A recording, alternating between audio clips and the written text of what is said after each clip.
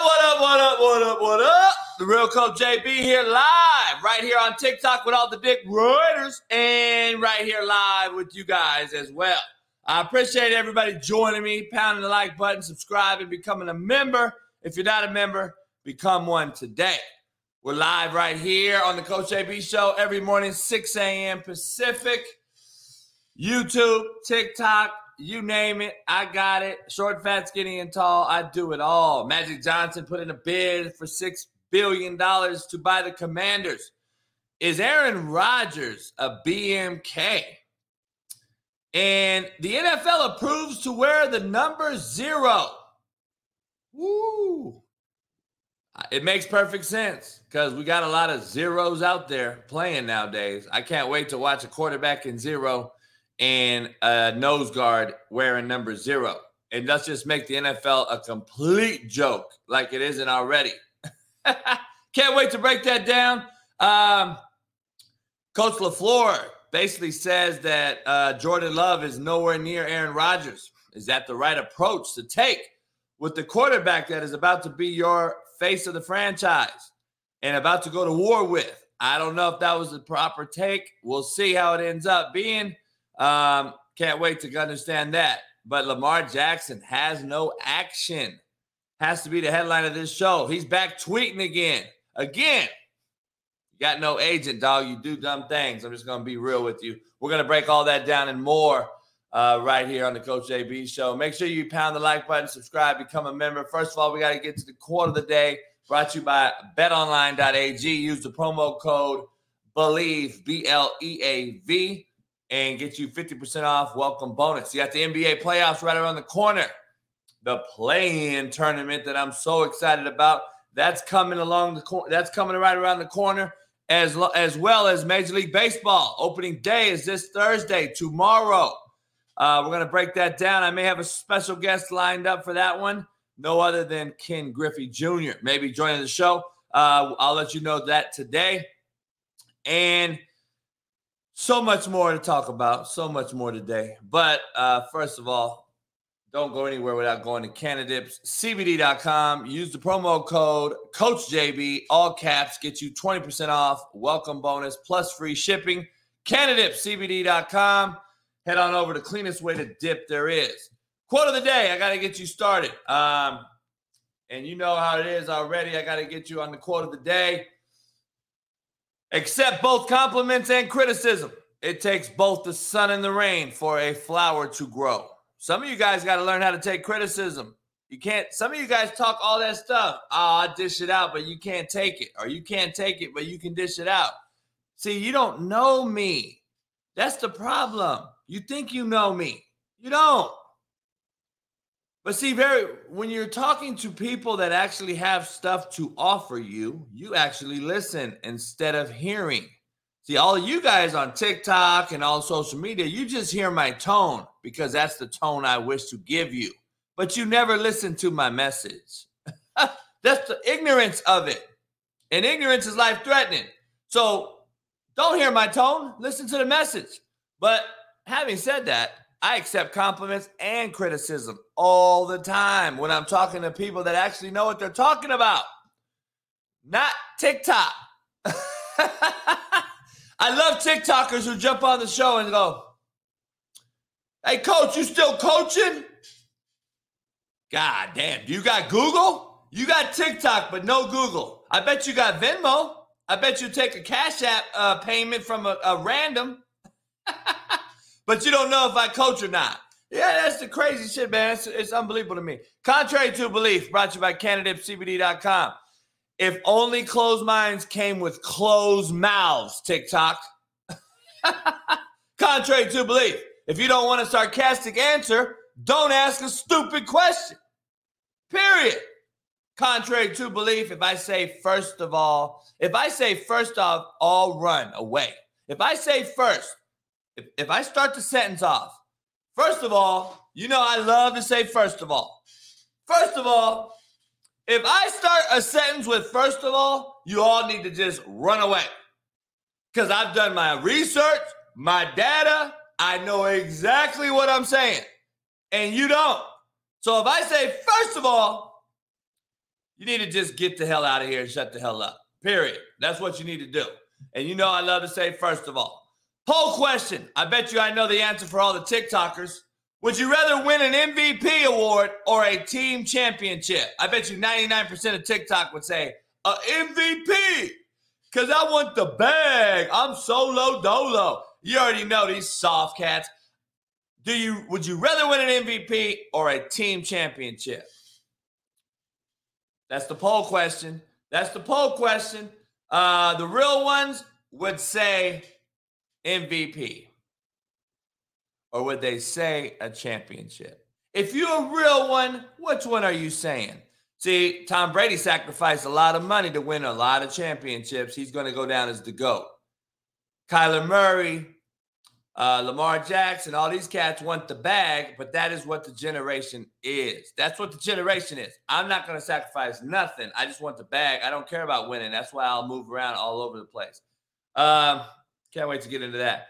Fun fact of the day. Got to let you know. Every single day, I'm going to give you a fun fact about that day.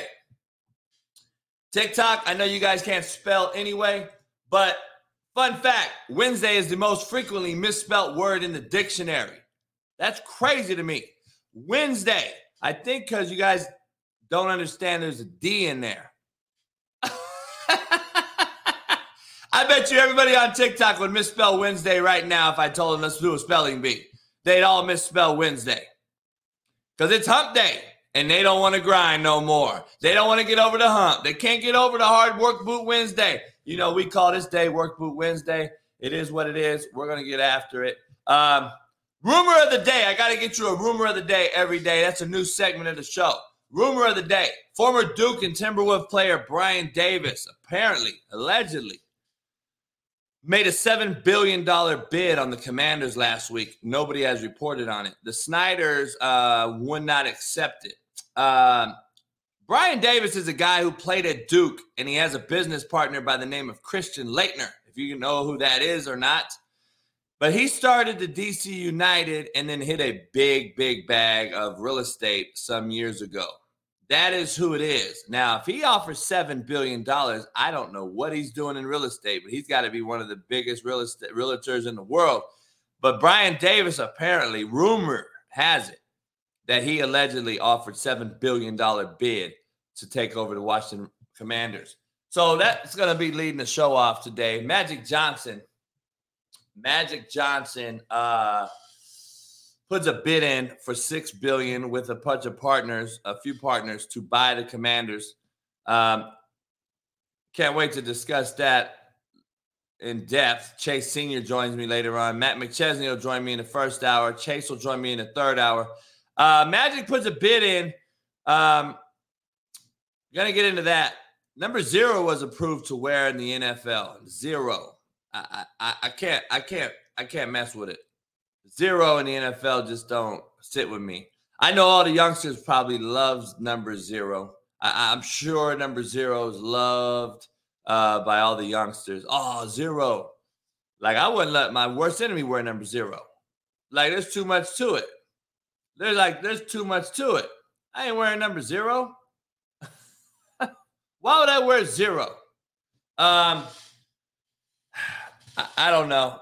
The Jets and the Packers are close to a deal. Apparently, they are close to a deal. They're getting closer to a deal. As it currently stands, Jets will send a 2023 and second rounder and a 2024 second rounder that may turn into a first based on performance. The holdup is the Jets want a pick back from Green Bay in case Aaron Rodgers don't play in 24. I like the move by the Jets. The Jets just ain't going to bend over and take it. They're going to say, listen, we want something in return. We're not just going to give you a bunch of stuff for Aaron Rodgers. If he only plays 1 year, we're screwed. We set our franchise back a long, long way. First of all, though, I want to know, has this move already set the Jets back a long, long way? Has the Jets already been set back a long way by putting all this into it? you've brought in Scantling, the receiver, or not Scantling, Valdez Scantling, right? No, who they bring in? What was the receiver? What's his name, man? The Green Bay has the worst named receivers in football. Anyway, they brought over the cat that the Aaron Rodgers apparently, quote unquote, wanted. Lazard. Let me get all these names right. Lazard. You're trying to get OBJ for A-Rod. You're trying to get all these different guys. Why are you doing so much for a guy who may not show up for a meeting? He may not show up for camp. Because, again, rumors are out there that say that LaFleur used to have meetings set up and Aaron Rodgers wouldn't show up. So, I don't know if those are true or not. All I know is that Aaron Rodgers could be more headache than he is. And the risk versus reward may not end up doing what you think it does. Maybe you do. Maybe this is the big implosion at the end of the day. Maybe this is the worst decision the Jets could have made. Maybe it is. I don't know. We're going to find out very, very soon, but apparently the deal's getting closer to getting done. The deal is apparently getting closer to get done. So we'll see. We'll see what happens there. But LaFleur going out and saying that Jordan Love has a lot of work to do. He's the work in progress. He's not going to. He said, I think we're fooling ourselves if we think he's going to go out and perform to a level of the likes of Aaron Rodgers. This guy is a generational, once-in-a-lifetime talent, and I don't think he started in that role. It was a progression.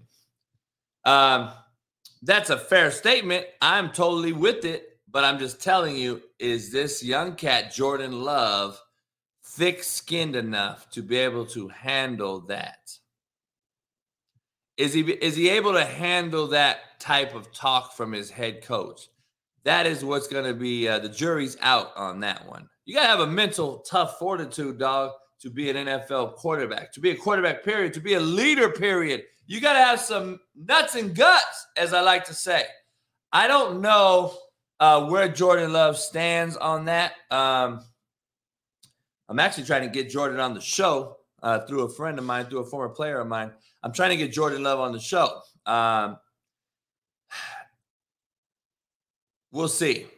Reports that Aaron Rodgers and Matt LaFleur would have game plan meetings to give Rodgers more say, to give Aaron Rodgers more say. Sometimes Rodgers would show up to the meetings, and other times he would just leave Matt sitting there with no word that he wasn't going to show up. Now, that's allegedly, that's rumors. But apparently, this is all hit and miss. The GM for the Packers came out yesterday basically saying what Aaron Rodgers said on Pat McAfee is a lie. Now, this report's coming out that Aaron Rodgers would leave Matt LaFleur hanging in a meeting. I'm very confused. I'm very curious. I'm very is he a BMK after all? Is he the guy that you all thought was the guy and then ends up just being the other guy? That is what I want to know about Aaron Rodgers. And it's going to come up because you already know the truth is in the pudding. It comes out eventually. Packers and the Jets are apparently closer to getting a deal done, to getting Aaron Rodgers to the Jets. We will see if that ends up happening, and we'll figure it out. The NFL. The NFL. This is a shocker to me. Shocker to me that number 0 can be worn by any player except O-line, D-line.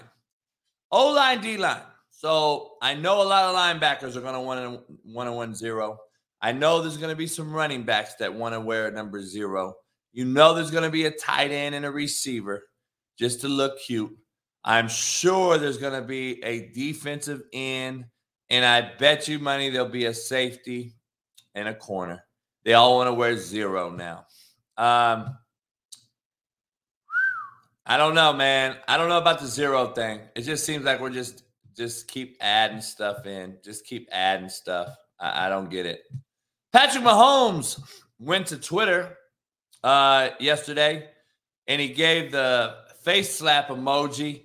The NFL announced that teams can now have 2 Thursday night football games per season. Limit used to be 1. Now that's changed. Flexing for 2 Thursday night football is not happening for now. So Patrick Mahomes gave the old slap the face, like, what are we doing? Why are we playing so many games on Thursday? Roger Goodell came out and defended the NFL's rule change and defended it against Patrick Mahomes' tweet emoji. He said, basically, I don't think we're putting Amazon over our players. The data doesn't show higher injury rate. I hear from players who also love the 10 days off after a Thursday night game. We will have to try to balance it. Look, 2 Thursday night games in the NFL. I can't wait to talk to Matt McChesney about that. He played 7 years in the league. I can't wait to ask him what he thinks about that. I think he's going to talk about, in my opinion, player safety, that so much is talked about from Roger Goodell's office, but yet we now add a Thursday night game. Like, come on, quit talking about player safety, dog, when you keep doing this, and it's clearly a money grab. Thursday night Amazon is clearly a money grab. Let's just be honest. The NFL has approved just 1 roster cut down, a new rule, the 3rd rule that is kind of big this offseason. First of all, the Thursday night Amazon games were the worst football I have seen in 30 years. The worst Thursday night football I have seen in 30 years was on Amazon this past year. Let's be honest. Amazon was the worst I've ever seen. And now we're going to have 2 Thursday night games with 2 teams playing, or with 1 team playing twice during the year. So they're going to pick the highest rated teams to play twice on Amazon. So you want to bet right now? Let's do a prediction. I bet you that the Chiefs play twice. The Bills play twice. I bet you that the Jets play twice. If Aaron Rodgers ends up being a Jet. I would bet Miami plays twice.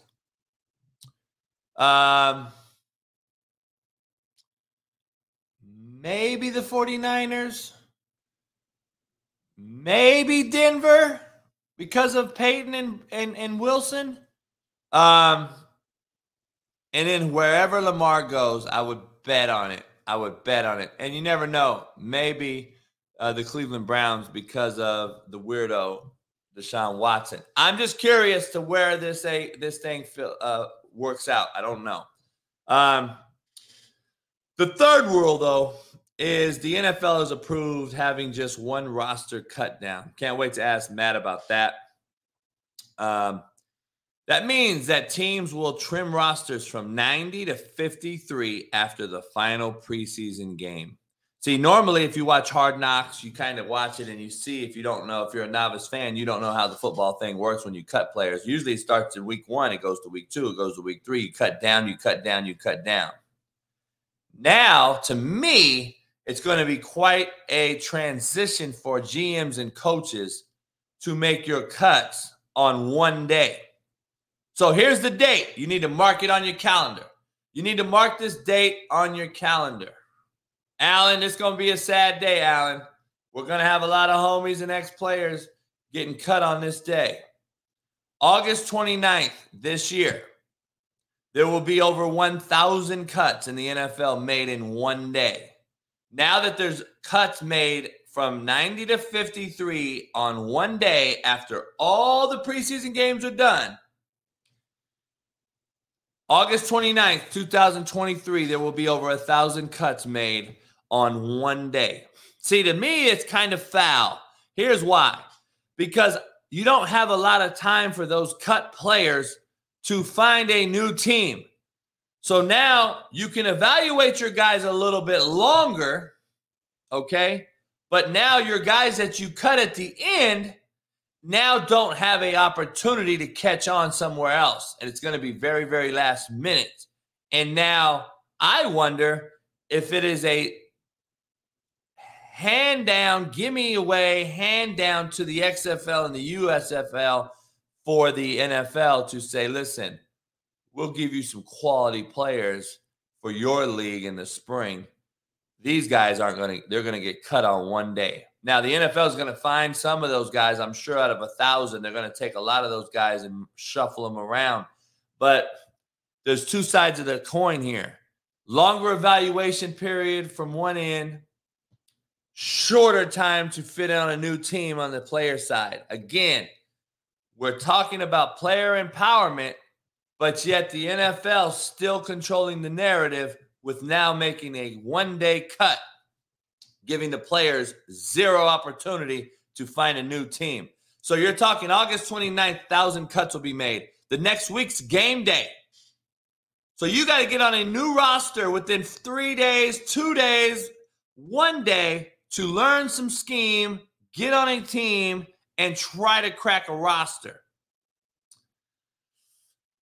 Don't know if it's going to happen. I think it's going to be some pushback. I think it's going to be very, very interesting. I don't know how well that's going to be perceived by the coaches, the players, and or the NFL Players Association. I don't know if the coaches mind. I would love to evaluate guys longer, but that I'm also a player's coach. I know if I'm going to cut a guy week 1, by the way. So do these coaches. The coaches know I'm going to cut a guy week 1. And what does that do? That allows that player to get a new opportunity. Alan, how many guys did I cut at Indy? And I would call him in the office and say, hey, man, you're not going to make this roster, dog, but I got homies out here in California. I got homies out here in Mississippi. I can call and get you on a roster at another JUCO if that's what you're willing to do. See, that's my point. I think that is the number one job of a coach and a leader. Help your players. You recruited them. You drafted them. You brought them into your camp to help your team excel, but now you can't help them get somewhere else if they don't make your roster because you've exceeded expectations on building your roster. That's the problem I have. Now it's become, we know it's a business, quote unquote, but there still has to be some morale in this thing, and somebody has to have some damn character and help these cats out who you brought in to help your roster. See, I don't like the guy that smiles in your face and stabs you in the back. That's just not my get down.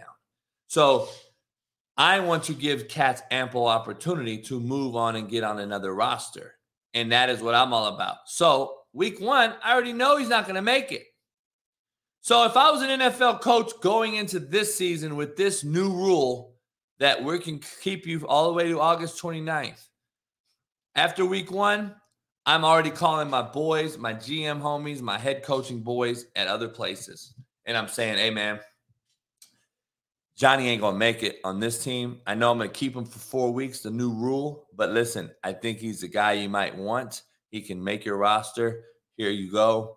Take him right away. See, now you got to start setting it up. Even though you're keeping them and getting them better, you're setting them up for success. And then if we don't communicate with this cat at all and just cut him August 29th, dog, you got 4 days to get on a new roster. I just don't see how that's going to help kids or players. I don't see how that's going to help players out. That's just my personal opinion. So we'll see. 1,000 cuts will be made on August 29th. Keep that date in your book. The NFL owners tabbed the Eagles' proposal to create a 4th and 20 alternative to the onside kick. Here we go. This was the 4th rule in the offseason that the NFL has mulled over. So it's not voted down, but it was put aside for further discussion. All right.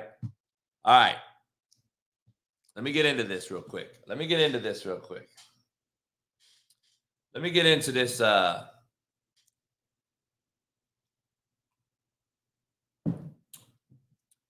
Let me get into this 4th and 20 alternative.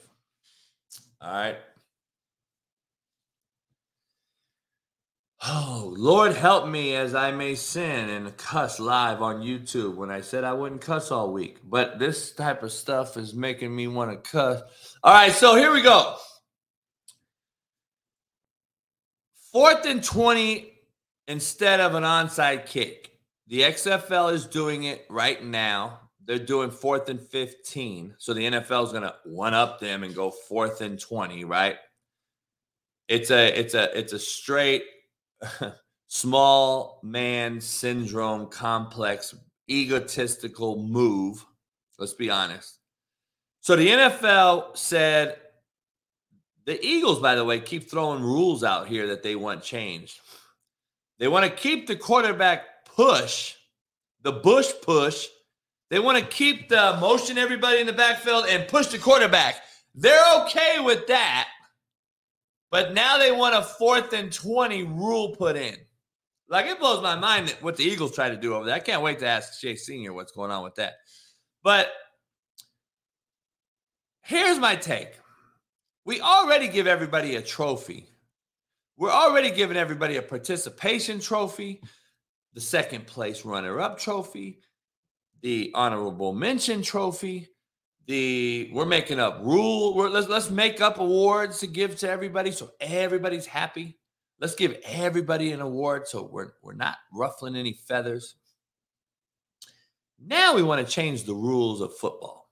And we want to take an onside kick that is very difficult to attain, as it should be. So why would I bust my ass all game long to have a lead in a game?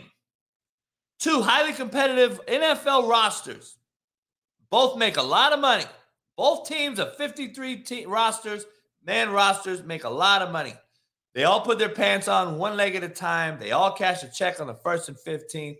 They're all equal when it comes to college. They were all Americans. They get drafted in the NFL to play the highest elite level. Now we're playing two teams with all those players equally matched, playing in a all-out, bang-bang warfare game, and it comes down to an onside kick because the better team's winning at this time and moment in time. So if that's the case, why do we have to make a rule that negates all that competitiveness? Like, so a 4th and 20, I could throw up a Hail Mary, I get a miracle catch, and I've just lost everything that I put into it. When knowing damn well I got to make this onside kick to get the ball back because that is what football is. I'm down. I need to make a hard play to get the ball back to try to win. By the way, it's happened before. Teams have got it onside and won the game. That's the right way to go about it, in my opinion. Why are we changing things that has been in existence for 100 years? Now we want to add a 4th and 20 alternative to an onside kick. I'm sorry, man. There's not a lot of 4th and 20 plays you can run, but there's enough 4th and 20 plays that I would like to shot at over an onside kick.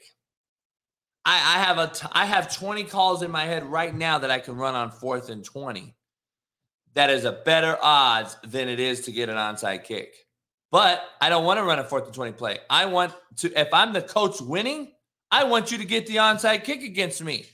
I don't want to defend a 4th and 20 play where the ref can call a PI that he hasn't called all game, like the Creighton San Diego State game, like the Super Bowl that just happened, like this umpire who throws out the catcher because he tried to drop the ball in his glove and he didn't do it.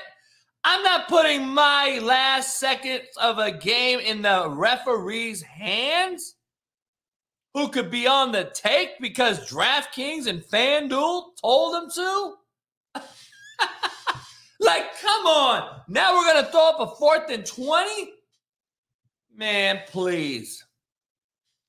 I ain't throwing up a 4th and 20. Kick the onside kick, NFL. Don't change the rule. You're allowing more soft play. Just keep it real. You're allowing more softness to enter this game.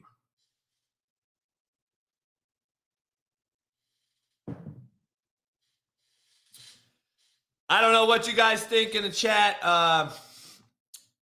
Didn't get the chance to look at it, but how many 4th and 20 plays end in a defensive PI? I'm curious. That's a stat that you need to look up because that's a possibility. I know the Patriots love to throw it up on 4th and long or before a half, get a first down.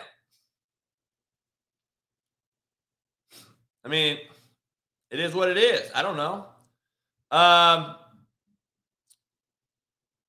The integrity of the sport is just going down. I don't get it. It really is. It really is. But let's transition to Lamar Jackson. Man,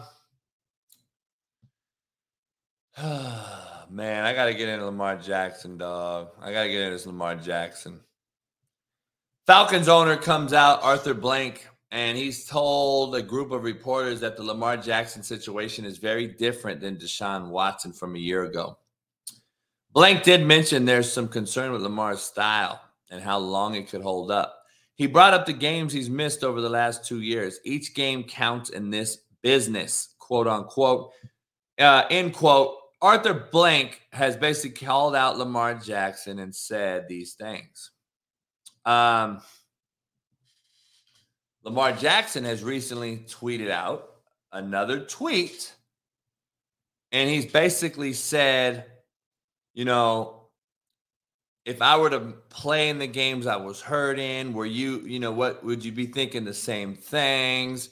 And blah, blah, blah, blah. I got to be honest, homie. I love Lamar Jackson. I like the kid. But listen, all the tweeting without an agent is making you look like an idiot. It isn't helping you get on a team. And Lamar Jackson just has no action. Why isn't there any suitors for Lamar Jackson? But remember, Coach JB's the hater. I hate on Lamar Jackson. But I got players in my chat right now who I've coached who will tell you otherwise. I don't care about what color you are. I don't care about what you do on the offseason and off the field. I care about what you do on the field. I don't care if you're on a yacht in the summer in Bali. I care that you're throwing with your receivers, getting ready to go, and that you are going to be the best quarterback that I'm paying my money for. I don't care about all that. But what I do know is this. There's athletes that play quarterback, and then there's quarterbacks who are athletic. Lamar Jackson is an athlete who plays quarterback. Deshaun Watson is a quarterback who is athletic. There is two different things. I think Arthur Blank knows this. I believe the owners know this. And like I've said many times on this show, listen, I would 1,000% pay Lamar Jackson over Kyler Murray and Deshaun Watson's weird butt. I would do it in a heartbeat. Lamar has no off-the-field issues. He has no real character issues besides maybe questioning missing the playoff game last year to support his team and the agent thing. But criminally and off-the-field issues and being a good dude, Lamar Jackson's A1. I would absolutely pay him more money than Deshaun Watson and Kyler Murray. Now, having said that, I've always said Lamar Jackson is definitely deserving of the bag, but he is not worth the bag. Just understand there's a complete difference in being deserving of something and being worthy of something. He isn't worthy. He is deserving. And what Arthur Blank said is 1,000% right. Your style isn't sustainable. Who does that sound like? Oh, JB's been saying that for how long? Oh, years? I got you. But now all of a sudden, I don't know what I'm doing, but yet no NFL teams are knocking down Lamar's door, are they? He's missed multiple 5, 6, 7 games a year. How can I pay you $250 million if you're going to miss games? Like, come on, dog. Let's keep it 100. You can't show up. I can't pay my CEO $1 million a year and you don't show up for work to lead the guys making minimum wage. Does that make sense? The guy that makes $1 million has to be at work, showing his face, playing, leading by example. He has to. I can't pay you that much money and then expect my locker room to ball out playing at the league minimum. Oh man, shoot. Your boy that you paid ain't even here. You don't think that happens in locker rooms? Because you ain't ever been in one. That's why you don't know. You don't think that happens? You know how hard it is for the coach to keep that intact?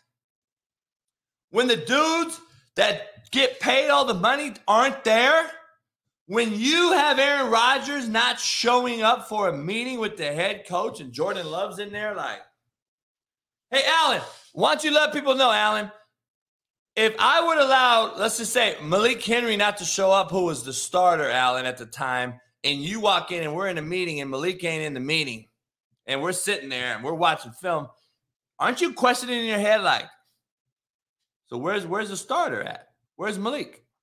Like, wouldn't that be like, man, screw this. I ain't going hard for this dude. I ain't believing what he say. You can't lead an organization that way. And your guys that get paid the money have to be available. Lamar isn't available. Lamar isn't available enough. And if he's not available enough, you can't pay him. Not only is he not available enough, his style of play is sporadic, dangerous. I don't know what else to say. It's not sustainable. You can't tuck the ball and run every single snap because you don't understand coverage and you can't throw the ball on time in anticipatory windows on a dig route. So you tuck it and run.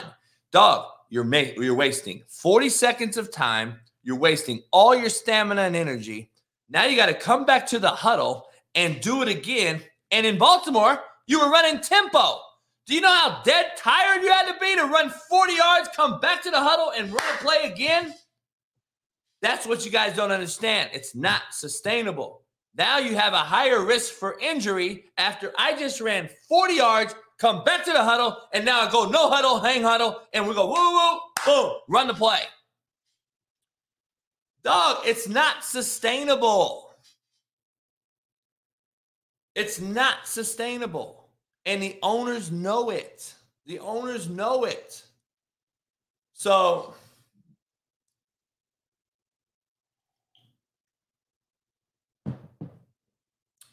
I would argue, Gorian, I would argue that that's not true. Josh Allen does not play the same way. Josh Allen's style of play versus Lamar Jackson's style of play is completely different. Lamar Jackson's style of play is based on offensive scheme, number one, and not understanding how to get rid of the football, number two. So he tucks it and runs. Josh Allen, 60% of his runs are run quarterback design. They run QB power. They run QB power lead. They run QB power read. They run QB pin and pull sweep. They run QB counter. Now, these are things they run with Josh Allen. But Josh Allen in the pass game is usually throwing the football somewhere. It may be an interception. Remember, I'm not a big Josh Allen guy yet. It may be an interception, but he's throwing the ball. Lamar Jackson drops back to throw the ball and 90% of the time does not throw the ball. He tucks it and runs. So let me make sure we're clear. You have a guy that has design runs in Lamar Jackson and design runs in Josh Allen. But when it's time to pass, Josh Allen throws it, Lamar runs it. So now you're running twice as much in Lamar Jackson as you are Josh Allen. Now, Josh Allen is 6'4", 245, and a lot thicker. He can actually take more of those poundings also, even though I do not want him to do it. I would not let him do it. I would be running the football more in Buffalo if I was a coach. Having said that, Lamar is not built the same. It's completely two different styles. But I do agree, Gorian. I mean, Josh Allen's getting away with the same murder in essence. And he is a guy, how many times, Gorian, have I said Josh Allen's this close from being out of the NFL? He's this close to getting a knee snapped or a hip broke or a leg snapped. I'm just telling you. And the Buffalo Bills are right back to what they used to be, the Buffalo Bills. Be honest. It is what it is. So, yeah. Josh Allen's won what? I think 3 or 4 playoff games. I don't know. What's he won? 3 or 4 playoff games? Lamar's only won what? 1? Look, we can get into all the stats and all that stuff. You know, I root for Lamar. I really do. I just think that he's digging himself a hole now with the tweets, without the agent, without having the agent, with all the tweets that are happening. I just think he's digging himself a hole, dog. He can't get out of, because these NFL guys, man, these owners, these cutthroat businessmen, they'll cut your throat to save their own neck in a New York minute. So let's just be honest. This guy, you guys got to take the money that you can get, because now I'm worried that he don't get any money. Now I'm worried that he doesn't even get the original offer. That's where you start to think, now I'm worried he doesn't get the original offer, and he's going to end up playing on a year-to-year deal somewhere. And we know, if you look at the history of this game, you look at it, you know that the longer you play and you start to become year-to-year guy, look at Baker Mayfield, dog. Look at Baker Mayfield. Now he's the year-to-year guy on a new team every year. Look at Sam Darnold, the year-to-year guy on a new team every year. Lamar Jackson is following those footsteps. We call it in the business a journeyman. Lamar Jackson, I hate to say this, is this close to being an NFL journeyman. And it's sad to see, dog. It really is. It's sad to see. I don't know. Don't get it. The Falcons say that Desmond Ridder is their starting quarterback after Arthur Smith said what he said about Lamar Jackson. Now he said we expect Desmond to take the next step. Something is very, very wrong. And ESPN's going to get out there and call it race, or it's going to be racially motivated. And then the other guys are going to come out and say it's this, and they're going to come out and say it's that. It's not that, dog. I broke down Lamar Jackson how many times on tape? Go watch Last Chance Q. Go watch my old coaching one-on-one shows. I've broken down Lamar Jackson. It ain't about nothing else but the inability to throw on time and be accurate when it matters, and to not miss guys wide open, and to be healthy, and to play the entire season. It ain't nothing to do with nothing else. You can't pay these dudes this much money and then always go back and revert to the Deshaun Watson contract. Dog, that was an outlying contract. There's always an anomaly. There's always an outlier. But it's like the kid in the candy store that sees the homie's mom buy him a Reese's peanut butter cup, and then his own mom, don't have Reese's peanut butter cup money. All he got was some Raisinets. He got some Raisinets, dog. And he's like, man, I want the Reese's peanut butter cups like the homie. I don't got Reese's peanut butter cup money. So what does the kid do?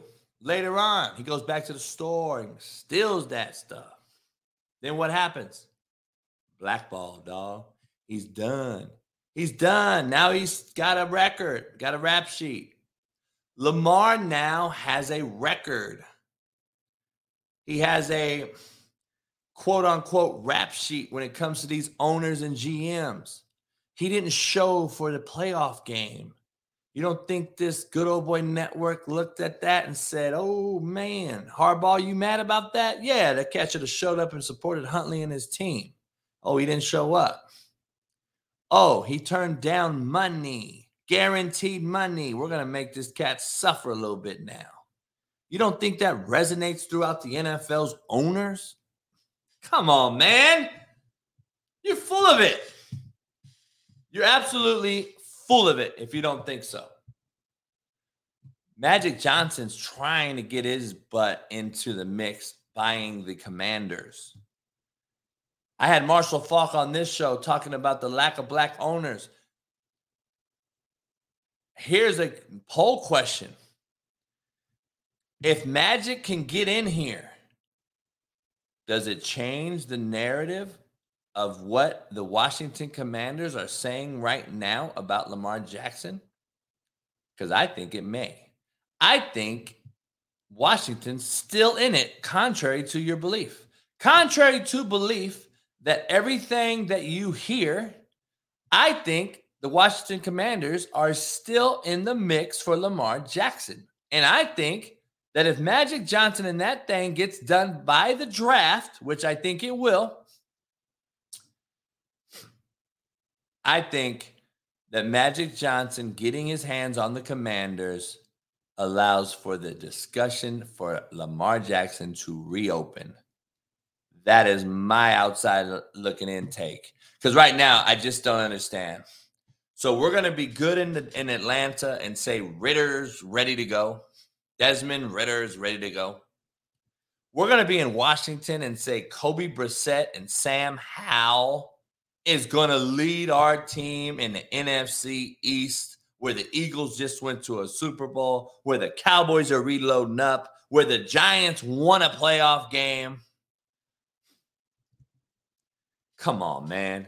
So you really want to compete? By the way, this dude, Daniel Snyder, bought this team for $800 million back in 2001 or whatever. He's won 2 playoff games, dog. He's won 2 playoff games in 23 years. It's time for him to go. It's time for him to go. He acts like he's Joe Gibbs and he's won 4 Super Bowls or something. He has done nothing but assaulted cheerleaders, verbally abused staff, domestic violence. I mean, there's a laundry list of stuff he's done. It's time for him to go. It's time for him to go. So I think Magic's going to get this one. I think Magic, it ain't going to be Magic. He ain't got that coin. He does have some coin. It ain't that long. He's just the face that's going to get it done. All the money backers are behind him. He ain't the guy that's putting forth the cheese. There's a Canadian investor that's already offered $6 billion as well. So now they're going to go to the sheet. They're going to weigh out everybody's business proposals. They're going to weigh out what people have done. They're going to see Magic Johnson and his success with the Dodgers World Series, with the Lakers championship in the bubble. The Lakers, what he's done with the new soccer team in LA, winning that. What he's done in all his business ventures. They're going to say the guy has a knack and he has the name and the power. I wouldn't be shocked if Magic's group is the guy that gets it. It makes sense. Washington, D.C. Now, does the NFL keep him out because of the Good Old Boy Network, like you stated? I don't know. That's going to be a tough one. It's going to be very, very interesting to say the least. But I do agree. I do agree that, and not only do I agree myself, I'm giving you what I think. I think if Magic gets his hands on the Commanders by the draft, which is less than a month away, I think that this could be a real big situation. And why would Lamar get traded before the trade, before the draft? I don't see Lamar getting picked up before the draft unless Indianapolis Colts want to make some splash. By the way, I do not like the Indianapolis Colts and Lamar Jackson. I just don't like that. I don't like the fit. I don't like the fit. Some people could talk about indoors, in a dome, doesn't have to worry about weather. Got Jonathan Taylor to run the ball. Jonathan Taylor wasn't even on the map last year, dog. Their O-line is horrendous again. It's not the O-line from 2 years ago. It is a horrible O-line. Their defense isn't as good. They have no big-time number one wideout. What do you like about the Colts and Lamar? I don't like it. Alan, you like the Colts and Lamar? I don't like it. I don't really like it.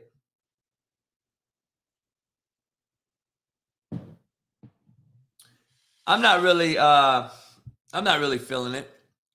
Where does Zeke Elliott end up? Rumor has it that he wants to be an Eagle or a Jet. He wants to be an Eagle or a Jet. At least he has realistic expectations. If he becomes a Jet, I believe he realizes that that's Breece Hall's team, that he would be a mentor on that team. He would be a tough red zone, low red zone, bang, bang, pound, pound back. He would play minimal reps a game probably. They're going to give the ball to Breece. Zeke would be a guy that gives a young team, a young running back, a spell and some solid leadership, in my opinion, if he chose to go that route and humble himself and know that he is the backup. I like the Jets over the Eagles because with the Eagles, you're primarily a Jalen Hurts ran team. You're not really running the ball like that. Because in Buffalo, dog, you got to get you a number one back. Zeke's not a number one back anymore. Buffalo needs a number one. They have to get a back in Buffalo that demands the offensive coordinator to run the ball, to keep Josh Allen healthy, to stop all the quarterback run game and throw the ball 50 times a game. If you look at the Buffalo Bills, every time they threw the ball for 50 times or more, they lost. Look it up. The more he throws, the less successful Buffalo is.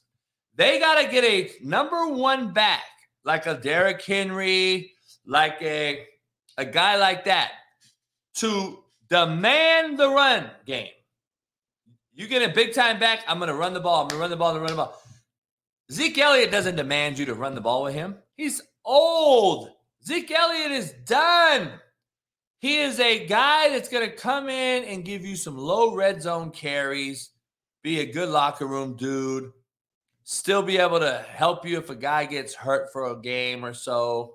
He can come in and spell. He ain't the guy that pound the ball 30 times. Zeke Elliott's done. So you need to have Zeke Elliott on a team where he can help a young team grow. Buffalo's not that guy. Buffalo's not that team, and Zeke's not that guy no more.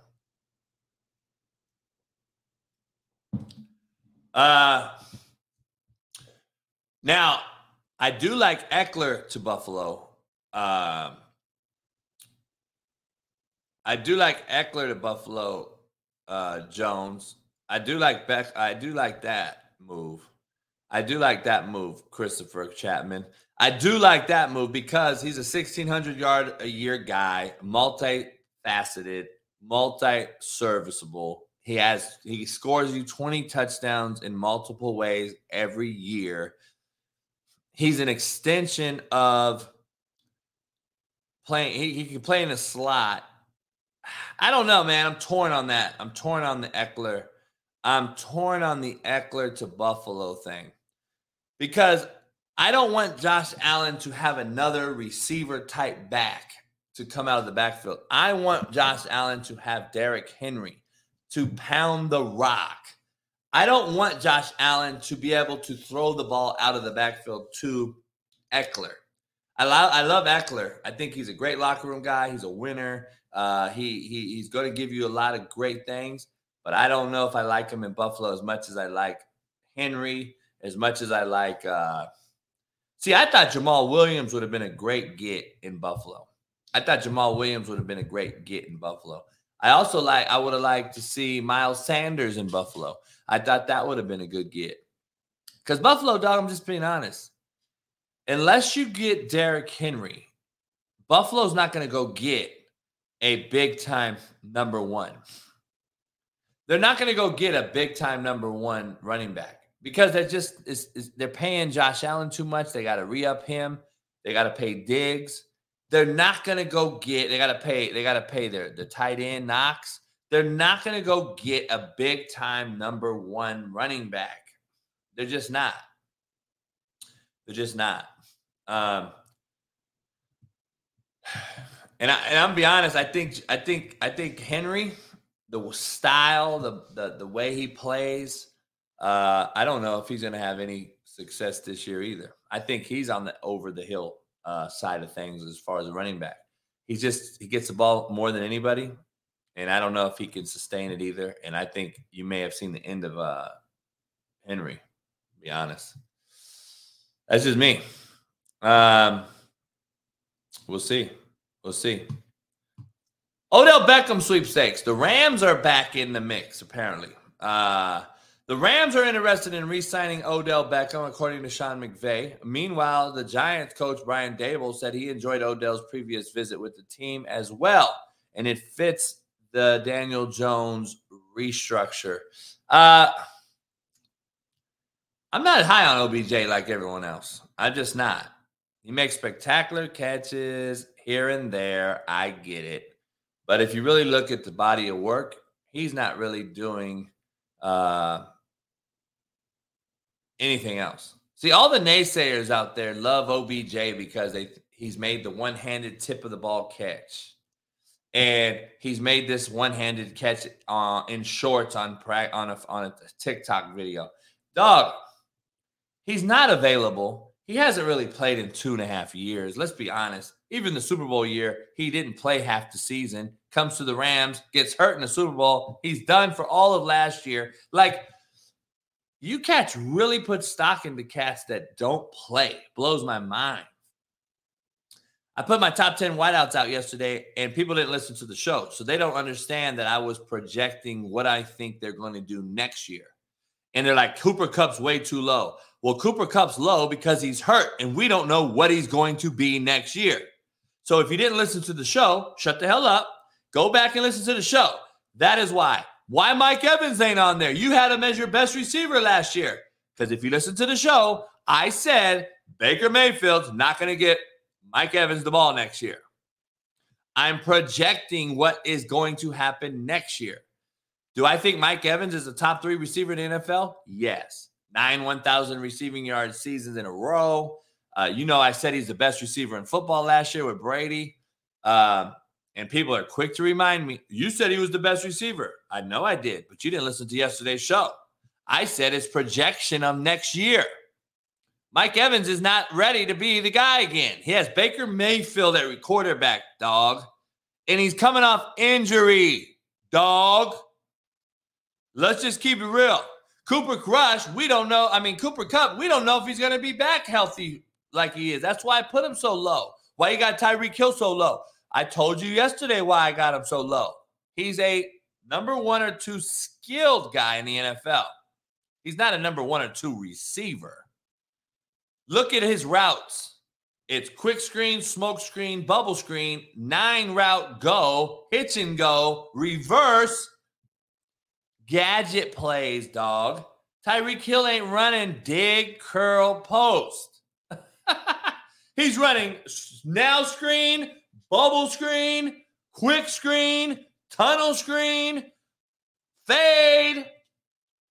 Tell me I'm wrong, but you all know more than me. Tyreek Hill is the most dynamic player in football, possibly. He's not the best receiver, all right? Shut the hell up. He's not even a consistent route runner. He might run a slant here and there out of a formational loop that they move him to gain access to free access. You probably don't even know what that means, half of you.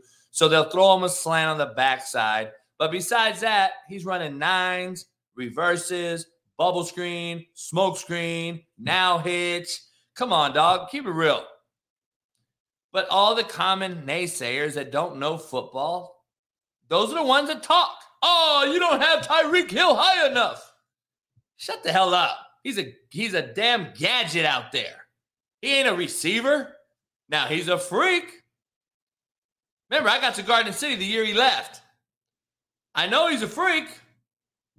Probably in a few ways. But having said that,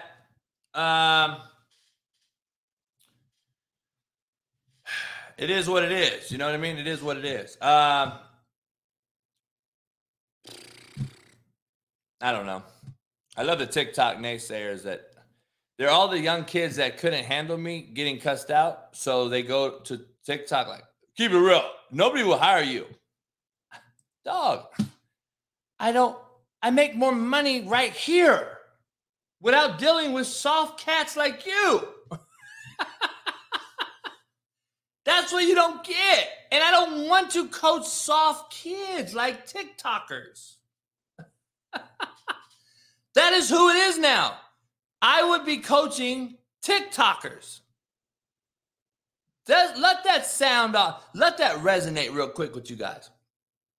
Coach AB, coach TikTokers. Does that even sound right? Does that even sound like it would come out with a positive outcome?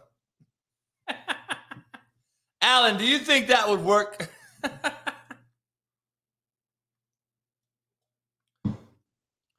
Let me send you some highlights. What are you sending me highlights of? What are you sending me highlights of? No, there's a difference. See, I'm not on TikTok. I'm on TikTok live.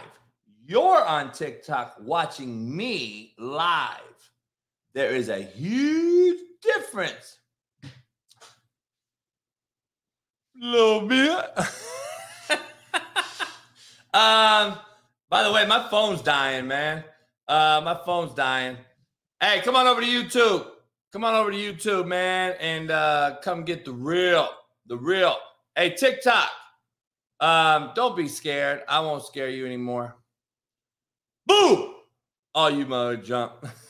I got the side angle cracking. Woo! Look at that. Look at that. Look at that. We got the side angle. We got it all. Short, fat, skinny, and tall. You get to see the screens, the back shot. Look at that. Damn. Man, Brian, I'm always on my phone, man, even through the night. You can see me. I'm doing stuff at 2, 3 in the morning, knowing I got to be up at 4. So my phone is always, I'm the worst charging the phone, man. I'm the worst. Meek Mill. I got to get into this Meek Mill business.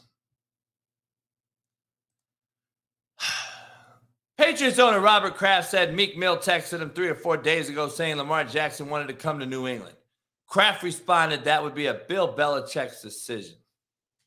I don't sleep, Brian. I don't sleep. The Meek Mill thing's very interesting. The Meek Mill thing's very interesting to me. These players want to be rappers. These rappers want to be athletes. Why do we have such an issue identifying who we really are? Why do we have such an issue identifying who we really are? Like, dog, let's be real. All these players want to be rappers. All these rappers want to be athletes. You see them in NBA All-Star Weekend. You got all the rappers out there trying to hoop. They're god-awful. They're all out there trying to hoop, think they really can hoop.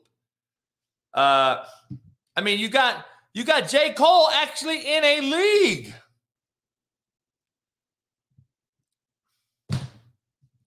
I understand the culture, all right? This show is all about culture, life, sports. We talk it all. Short, fat, skinny, and tall.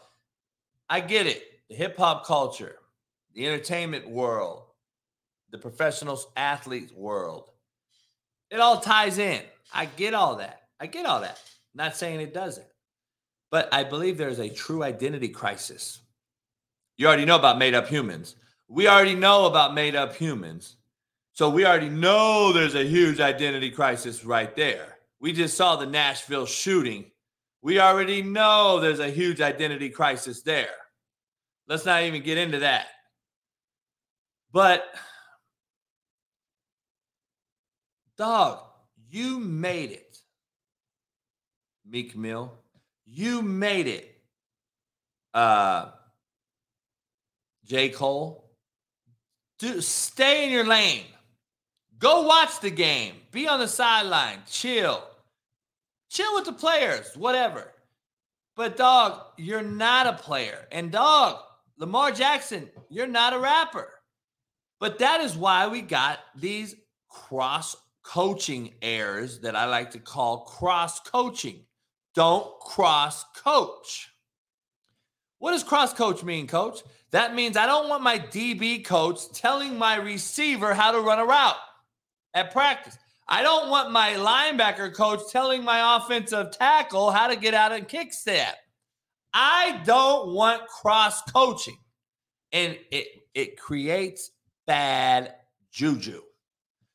What we're seeing right now. We're seeing athletes trying to be rappers. What do? They got a strap in the club. They got IG models popping ass on them. They doing all this stuff. What are the rappers doing? The rappers out here starting up leagues, trying to play hoop and trying to go out and say that they can play football. Dog, just stay in your lane. We'd be better off. But Meek Mill now is he representing Lamar Jackson?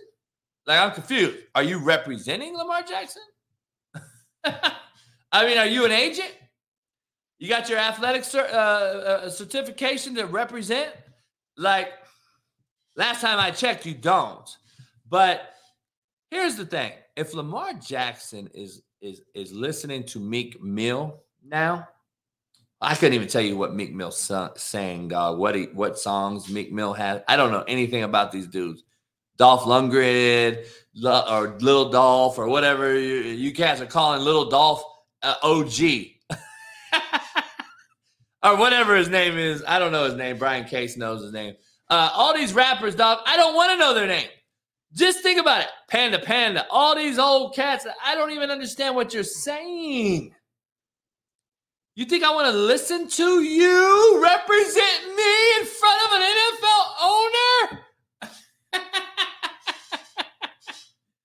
Come on, man.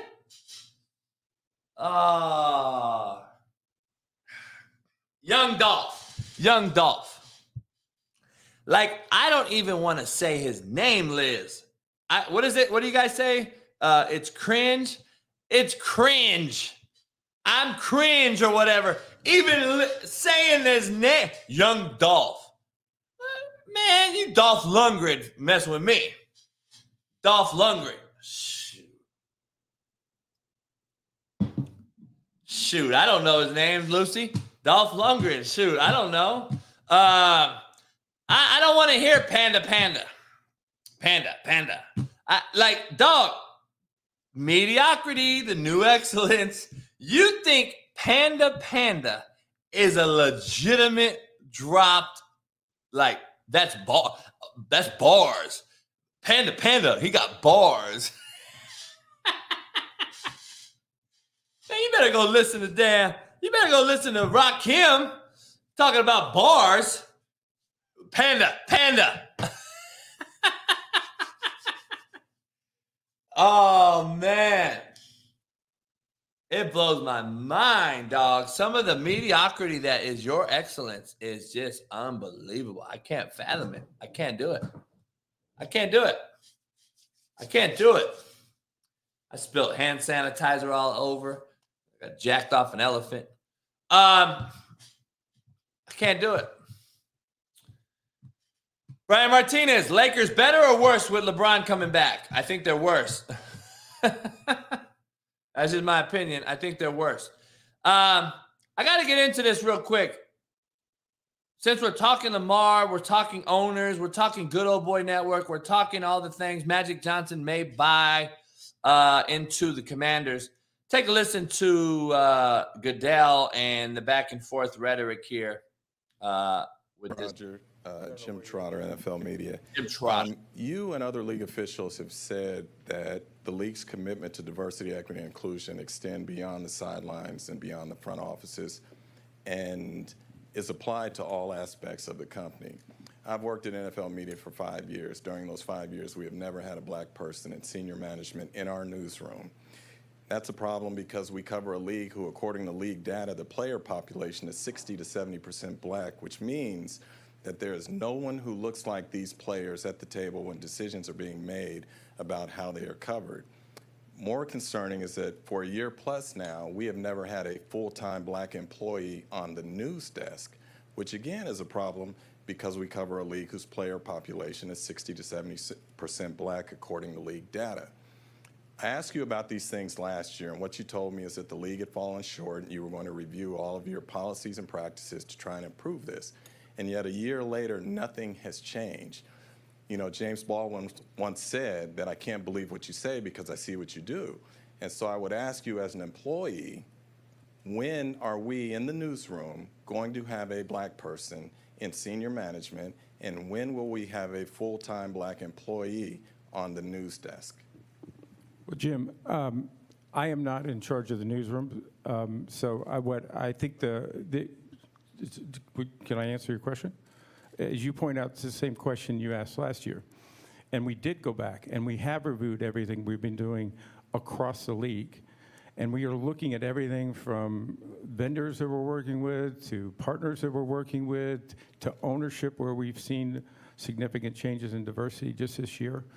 And I'm not specific, do not know specifically about the media business. We'll check. Here, that's enough of that for me. But here's the thing, though. It goes to coaching. I've been saying it forever. The best coach should get the job. We didn't used to hire based on color or race or creed or gender back in the day. Gender maybe because it was mostly a man's league, right? That's just what it was. We call it the men's league. That's what we used to call it. Because women didn't play football back when I was growing up. Now they do. Okay, I get it. But let me be honest. The best man got the job. We didn't even care about color. I don't know why they keep bringing up color when the facts of the matter is, who are the guys getting hired? I'm very, very curious is why I showed that clip as to what happens with Magic Johnson and the Washington Commanders. I want to see how this thing unfolds because Magic's never been in an NFL organization. He's done other things in professional sports. He hasn't ran an NFL organization or been a part of. I think he's just a figurehead of this thing. I don't believe he's going to be calling the shots. But having said that, we don't hire anymore based on who's the best person. We now hire on if you check the boxes. Are you a black man? Are you a white girl? Are you a black woman? Are you lesbian? Are you LGBTQ? Are you a made-up human? That is how we hire now because it is mediocrity is the new excellence. We don't hire off of a dude's resume no more. We hire off of boxes being checked. Like, period. If I walked in and an LGBTQ guy walks in, I'm just telling you right now, dog, I don't check the boxes. He does. I'm probably not getting the gig. That is what we're watching today, right now. I'm just being honest. That is what it is right now. So without further ado, I got to bring in Matt McChesney to talk about all these NFL rule changes. Make sure you pound the like button, subscribe, become a member. Head on over to 60 Academy. Check it out. Make sure you're following Matt on Twitter, Instagram, and TikTok. His TikTok's blowing up. Matt McChesney joins in. Brother. Matt, what up? Good morning. How are you?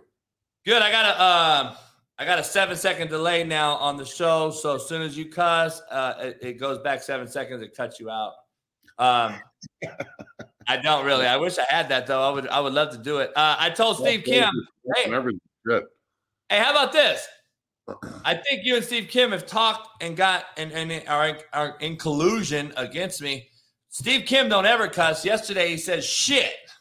And I'm like, really? Yeah. Great job. Appreciate you guys. Hey, we're trying to support this no cussing thing. Thanks. You know what? Have you seen the movie 40 Days and 40 Nights? Oh, yeah. It's a great movie. That's who you are. I'm the guy that hasn't busted a nut in I don't know how long, and you're just throwing ass at me every day. Well, I'm your friend. I got to help you. I can't. So are you like, when you get off the show, do you just go into a cursing rampage?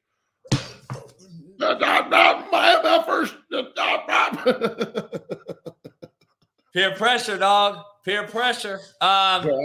I was on TikTok earlier this morning, and one of your old last chance views came up. And it was the one where you were talking about this. He's a great American poet. E40. Hey, how about these kids are using all my clips to make it? I don't know if they're making money or what, but they're getting like, one of them had 12.8 million views. Like, hold up, dog. What's going on with this?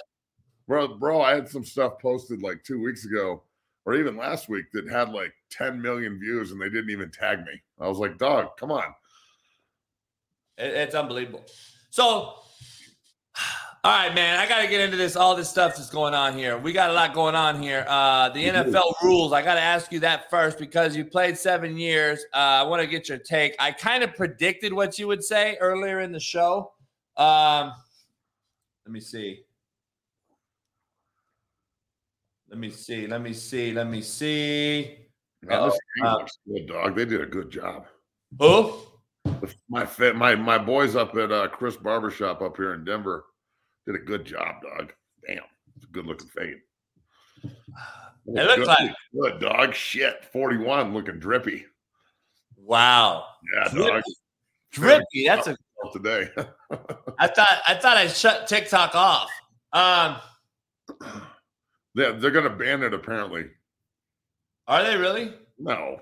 I know. Banning that shit. No. All right, let me ask you this real quick. The NFL rule changes came in yesterday. They had 4 rule proposals. Number 1 was number 0 can be worn by any player except O-line and D-line. Let's talk about that first. O-line and D-line can't wear 0? No. What? Why? Because we'll look too fat? I don't know. I think it would look sexy, but I don't know. I mean, 0 on a nose tackle would be like the best number ever. I know. It'd be back to like Notre Dame. Remember when he was wearing 1? Remember Lamar Arrington wore 11. I thought it was the dopest stuff ever. I was like, wow, that's dope, dude. If Vince Wilfork wore 0, do you think he'd look like a huge belly button? I mean, I don't know, dog. I don't know if I want to see 0 in a fat guy because it might not look sexy. Oh, dude. And an all-white uniform with 0? Man, that would be – okay, so they're probably doing us a service here. Yeah, I don't have a problem with this. 0 is a good number. It is a number. I mean, sooner or later, we're going to have guys in negative numbers and like negative 47.5, 0.8. Like, it's my favorite number. You know, that's my point. Temperature when I was conceived up in Nova Scotia or something. That's my point. I just like, dog, when is enough? Are we gonna have negative numbers? Exactly my point. Like, what is enough here? It's never enough. To me, like, Matt, I don't know about you. I'm a coach. I don't want you in 0. I want you to be a hero, not a 0. I don't know. I don't want my safety to wear number 0. I'm just like, I don't know. That's just me, man. I guess football. Look, 0 is a. Yeah, now that you say that, I got to think about this. I don't really like the number 0. That's a good point. You can get a lot of crap talk to you if you're wearing number 0. But single digit numbers are pretty. What's the worst single digit number? 1 through 9. Like 1 is awesome. 2 is the cleanest number maybe ever. 3 is 4 is good for quarterbacks and corners. Let me ask you this. What's your take on Deion's talk about the numbers and all that? Because here's my thing. I actually like what he said. I said the exact same thing on Netflix, but here's the difference. When you're recruiting JUCO and you have to get the best players twice, what I mean by twice is I got to get the same elite skill guys on offense as I do on defense. So I created double numbers. I started doing that in 2006 when I was a head coach at Compton College. I created 1 through 9 on offense, 1 through 9 on defense. They could play special teams, but they couldn't be on the same side of the ball together with the same number. But 1 through 9, people wanted 1 through 9. So guess what? My best 1 through 9 on defense got 1 through 9. My best 1 through 9 on offense got 1 through 9. And that was a recruiting pitch. I was kind of ahead of the game on that. Now you see it quite a bit. What's your take with Deion saying, I don't want to give away 1 through 9 twice, and I don't want guys to use number 1 that play defensive end when I know I can't get the top corner to wear number 1? I think big guys should understand that those numbers are not for us and stop trying to play that game. Like, just you can wear any number, but not 1 through 10 if you're a defensive or an offensive lineman. If you're an offensive lineman, we're stuck between 50 and 79, period. And if you're a defensive lineman, you better be a bad MFer if you're anywhere from 10 to 20. And then if you're an offensive lineman number as a defensive lineman, right here, baby, the big 6-0. That's another thing. And then usually D linemen are 70 to 79 and then 90 to 99. So I like that personally. I hate defensive linemen with like 27.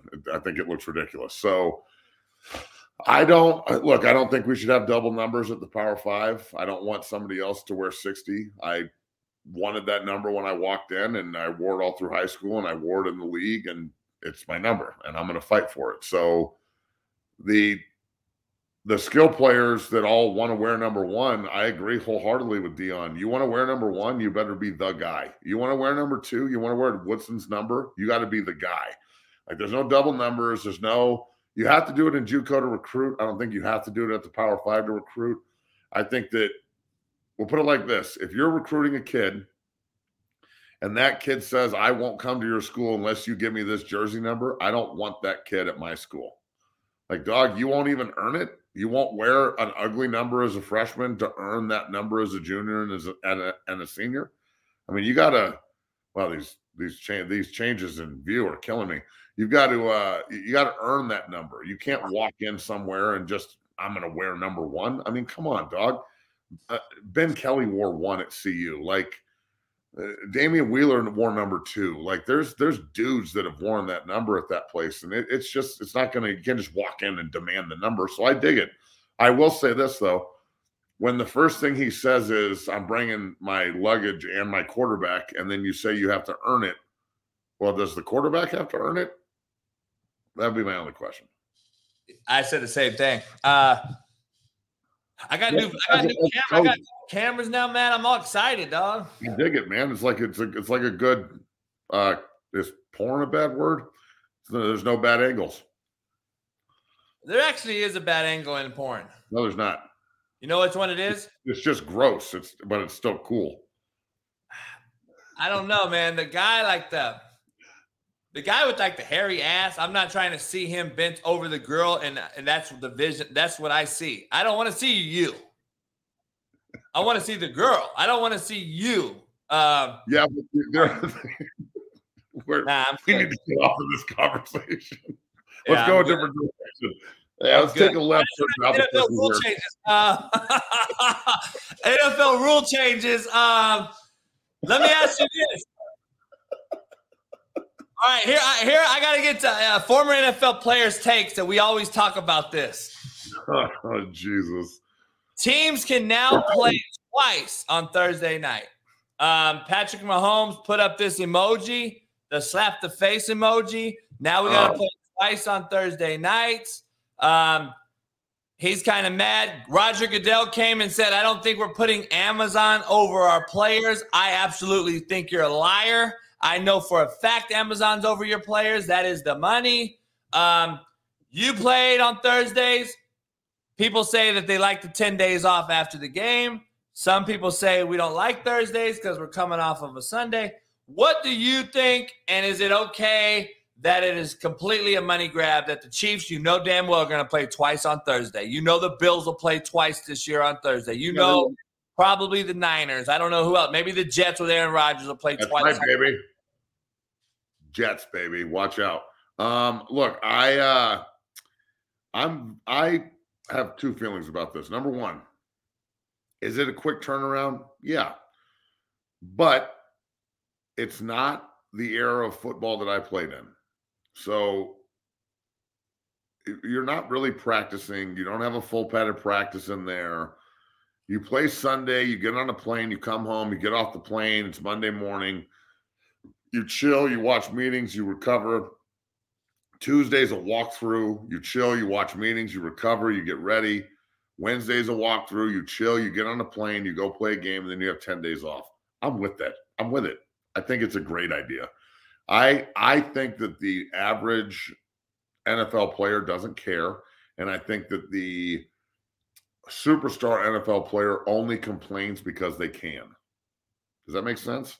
Like, if there was no social media, they wouldn't moan about this because they wouldn't have a platform to do it. They would just go do it.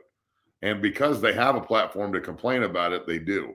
So football is football. Whether it's played on Thursday, Friday, Saturday, or Sunday, it's going to be taxing and you're going to be tired afterwards. And they want their games on TV. And Thursday night's a big draw. I mean, name, regardless of the game, we could be watching Jacksonville, Houston, week 14 with neither team going to the playoffs, and we're watching. So the NFL is looking how to maximize their product and get their people on TV. My problem with this is the Amazon thing. I thought, like, I have really good internet and like things do not pause in my house ever. And the Amazon stream was terrible. I mean, it was god awful. It was really far behind. Like, the stream on my phone was like a minute and a half faster than the one on my TV.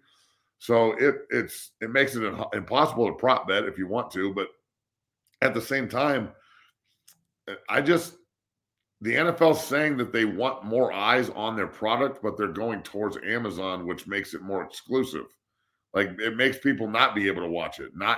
It doesn't get more eyes on it. It makes it more of if you can't afford an Amazon subscription, you can't watch the NFL. That sucks, bro.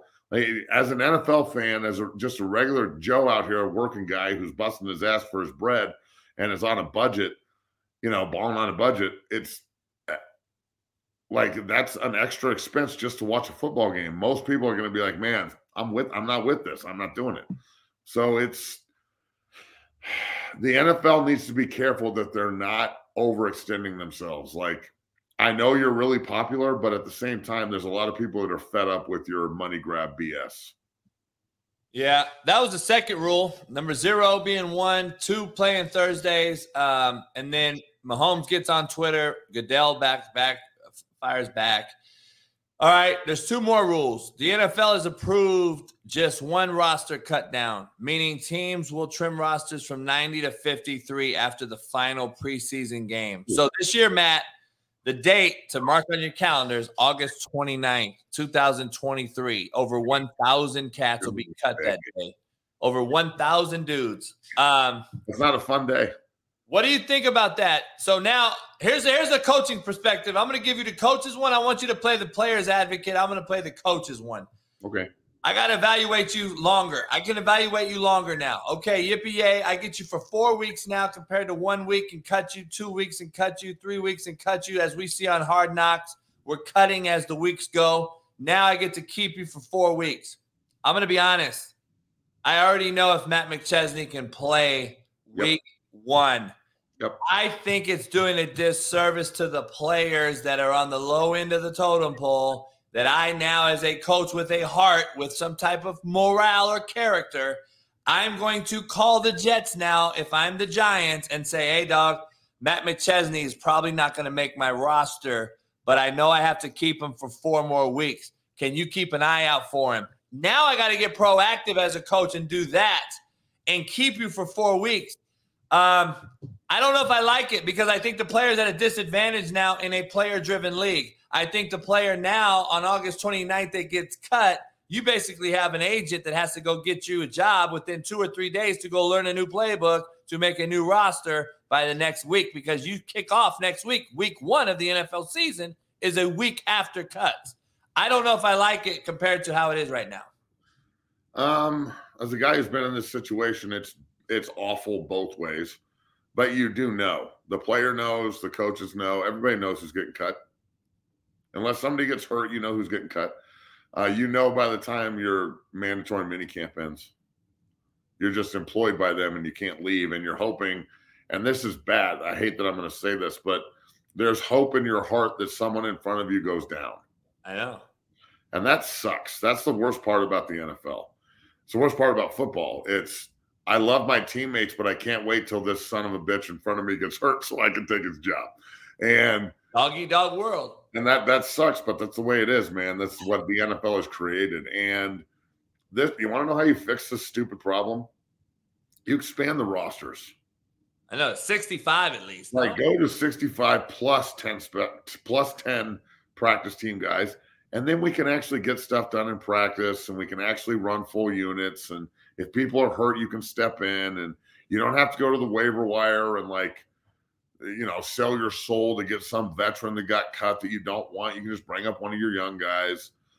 That makes a lot of sense to me, but the NFL is so damn cheap, and they pinch pennies so bad while they're tax exempt, by the way. Keep that shit in mind. With no universal health care for their players post-career or any of that. They're so cheap that they like this. They like small rosters. They like exclusivity where they can just say, well, we don't have enough jobs this week. We'll keep you on the list for next week workout. So the amount of players, bro, you turn on the XFL. I was watching this Vegas Vipers game the other day, and the pass rusher for the Vipers, who wears number 0 actually, was eating people's lunch. And I was like, how does this dude not have a job?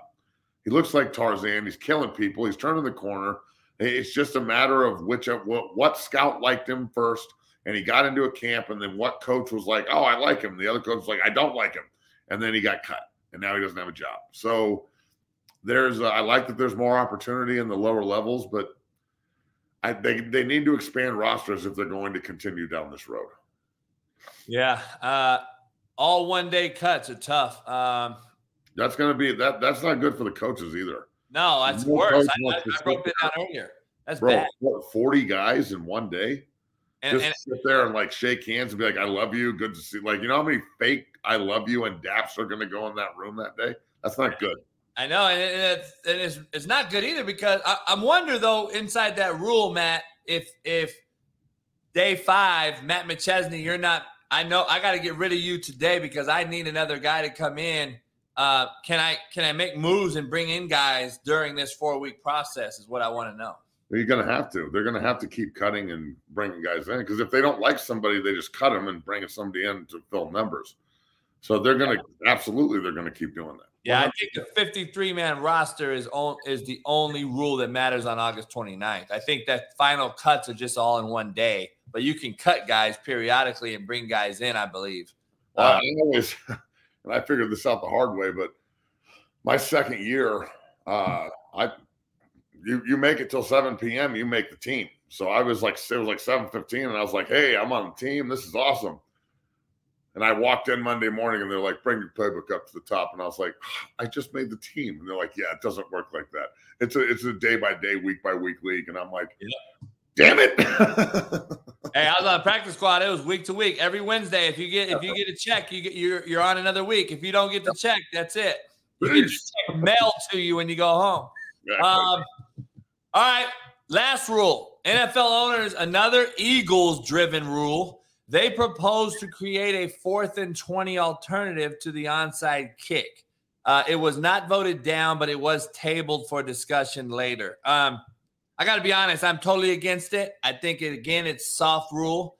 It is the XFL's doing it right now. They're doing the 4th and 15 thing. Yeah, it's cute and sexy in the XFL. But as a coach, again, and you're a player, I'm just going to take this role with you. I have 2 NFL teams the most elite players in the world. We all put our pants on at the same time. We all get a check on the 1st and 15th. We're the elite, best of the best. We're battling each other all game. I'm the better team that day. I have the lead late. For you to beat me, I want you to kick an onside kick like it's been for 100 years in the hardest play in football to beat me. I want you to execute it onside. I don't want to put my game in the hands of a referee to throw a flag on a 4th and 20 PI and you beat me. I just don't like it. I think it kind of takes the competitive edge away. I like it in the XFL because it's cute, but I don't like it as a coach. I don't want to lose that way if I beat you the whole game and we're two great teams, Matt. I don't want to lose that way on a 4th and 20. We just saw a Super Bowl called. We just saw San Diego State Creighton put his hands in a referee. We just saw this happen with the umpire yesterday, throw a catcher out for not putting the ball in his glove. These guys are egotistical, want everything about them now. I don't want to put it in their hands. Kick it onside and beat me. And I agree. The onside is a pure play in football that has changed a little bit through the years. They've even made it harder, really. Like number of guys on one side, they made it a lot harder. So when you get an onside now, it's like, do you remember that NFC title game with the Packers and the Seahawks when homeboy from the Packers like missed the onside and Seattle got it and then they won? Yeah. So that is storybook stuff, bro. That's what football is supposed to be. That is the sitting around going, can you believe what we just saw on that onside kick? I'm getting goosebumps talking about it. That shit was crazy. Oh, my God. You want, right? It does still happen, right, Matt? But it's just harder. 4th and 20 is tough, but we can get 4th and 20. Hell yeah, I just said I got 20 plays right now in my head. I know 4th and 20 is not optimal, Matt. It's not an optimal play down and distance that we want to call, but I have 20 calls in my head. Yeah. And then the other thing is, like, on top of the calls and everybody doing their jobs, there's holding, PI, and roughing the passer. So if I'm the quarterback, I might just hold it a little bit longer to induce roughing the passer. If I'm the receiver, I'm going to flail and act like I'm getting held. Like that, and then all of a sudden, it's 1st and 5, 1st and 10? We're on the 3-yard line. Like, if we get another play, I'm going to be sitting there on defense like, what in the hell is going on here? This is ridiculous. So, look, I think that the more the NFL caters to the easy, the worse the game's going to get. It's really awesome because it is so damn hard. The only reason this game is worth anything, folks, is because y'all can't do it. That's why. And I'm not trying to talk junk. I'm being real. The only reason it is any good and people watch it and it's as popular as it is because nobody can do it. 1% of the 1% and 1% of that get to do it. That's how it works. It's super hard. It's unbelievably competitive. It is a collision sport. It will beat you down mentally and physically. It will test your morals as a man and as a player. If 1 minute you'll be the highest of the highs and you think you're going to win a Super Bowl, and the next minute your entire world's destroyed because the other team thinks the same way.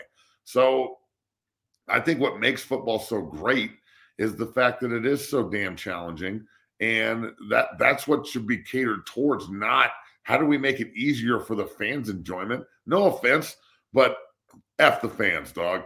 Like I don't give a damn what the fans think. It's like when people are like, well, what do you think about all the comments on TikTok? And I'm like, I don't read comments. I haven't read a comment since I started a social media page. I don't give a shit what anyone says on TikTok or on your show or anything. I don't read comments ever. I have no idea what people are saying behind the screen because that will affect my ability to do me. Because then I'm going to sit there and go, oh, Johnny in Portland doesn't like what I'm doing. I'm going to change things. No, I ain't doing that. So the NFL needs to take a page from this book and go, yo, sit there, eat your chips, drink your beer, shut up and enjoy the game, and you know you're going to. Because if they go down this road, JB, all they're going to do is screw it up and make it easier, and people are going to be like, oh, now the NFL's not fun anymore because it's not hard. Anybody can get this play. I don't even need to watch. I don't know. Somebody in the chat said make it 4th and 30 because a PI is not an automatic first down. I don't know what rules you Pass interference is 100% an automatic first down at the start of the first down in the CFL. It's a first down in the NFL. I don't know what you're smoking, but give me some. USFL, high school, Pee Wee, everywhere, dog. In Syria, if they had a football league, pass interference is a first down. He said, make it 4th and 30. I said, make it 4th and 90. 4th and 90, a PI is still a first down. Holy man, some people just love to talk. I'm just going to tell you right now. You know what I think we should make it 4th and 150, bro. We should go out in the parking lot, man, and dodge cars. It'll make it really interesting. And then, if anything, we'll just get a penalty, but it's not a first down. So what would it be? Would it be 4th and 97? 4th and 94. Dog, it's unbelievable. People just talk. Matt, I get embarrassed for people that just say stuff. Oh, shit. Dog, don't you realize the rules? There are rules. This is not Nom. All right, Magic Johnson is in the mix to buying the Commanders. Do you like this? He's won a World Series with the Dodgers. He's won a bubble championship with the Lakers. He's won a new soccer league championship in the new team he's built here in LA. He's won everywhere he's been as a player, coach, etc. Michigan State. I mean, he's a winner. Do you think that they let him in as part owner, number one? And number two, if he does get in because of his name, do you think that it happens by the draft and it affects the Lamar Jackson sweepstakes? I think Magic going to Washington helps my prediction of Lamar going to Washington. Well, I don't think Daniel Snyder is going to go down without a fight. So today, the rumor came out today, or the news comes out today that he's selling.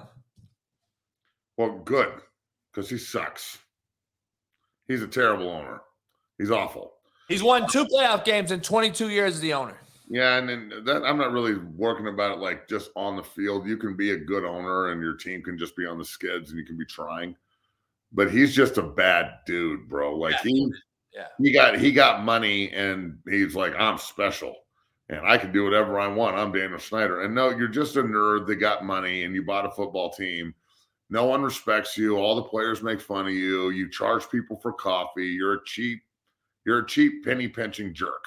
And he needs to go. He needs to get out. So I would love Magic to be the owner of the Commanders. That would be awesome. Maybe he could change the name. Yeah.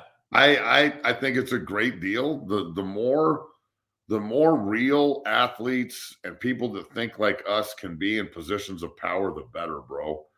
Like, I'm not even talking about the race thing. Obviously, that's important. But I'm just talking about like-minded dudes. How many owners played? Jerry Jones? Not a lot. Like, Jerry Jones is the only one off the top of my head that I can think about that actually played. And he played at Arkansas in 1950 when there was segregation. So did he really play? If it's all white guys, are you really playing football? No. So I tell the high school kids in Denver all the time, I'm like, look, you look good on tape, but all those other guys, they're all bankers, dog. So I don't know if you're good or not. They're all going to manage my money. Exactly, dog. They're going to, when I walk into Wells Fargo and I go, what do I do with this check? That's the DB over there. He's the one that's going to be like, let me take you to my manager. Like, hey, thanks, son. Didn't you play at Grandview? High five. So I think it's very important to have people in authoritative positions that actually know what the people are going through that they work for. You know what I'm saying? So it's the people that work for you, when they have a gripe or a grievance, they should be able to come to you and talk to you about it and figure it out. You should have some kind of semblance of what the hell they're talking about. Not like, oh, well, I'm just a multimillionaire. I've never played sports before, and I have no idea what the hell this guy's talking about. What is he complaining about? I thought this was supposed to be fun. Well, you made your money hedge funding, dog. I made my money like groundhogging, essentially, as an offensive lineman. So, you know, it's a different gig, and ultra rich dudes don't think like us. Like, they don't wake up and they're like, how do I go hustle today and make my money and this and that problem? They wake up and they're like, They ring their little bell, and Belvedere walks in with the towel and the thing, and he's like, "Your espresso, sir." And he's like, "Oh, thank you, Belvedere. Such a beautiful morning." I want to slap the hell out of those people. I hate them. I hate them, bro. I hate them. If you have servants at your house, you suck. You suck. You are lazy.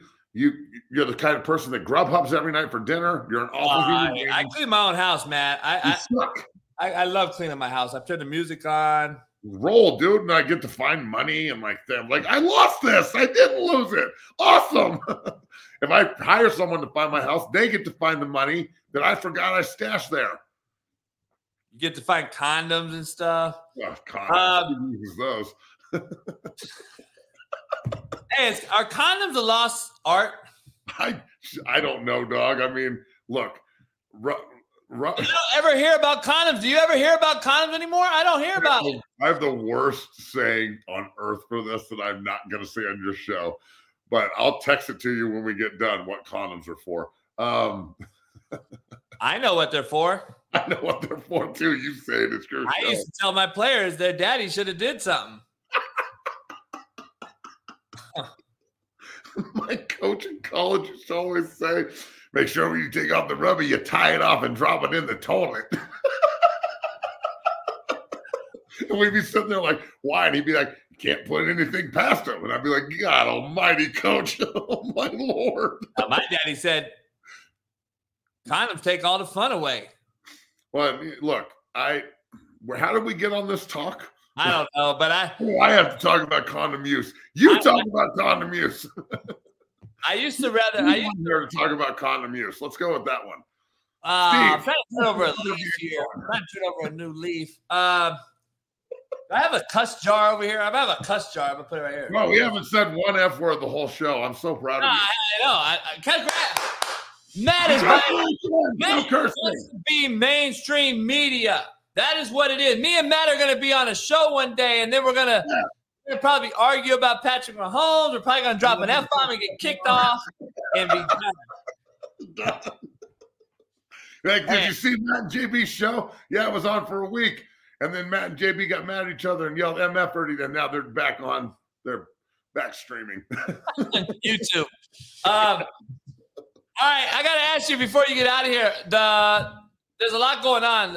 Arthur Blanks came out and basically said, Lamar, we're not interested because you're not healthy long enough and your style of play. Idiot.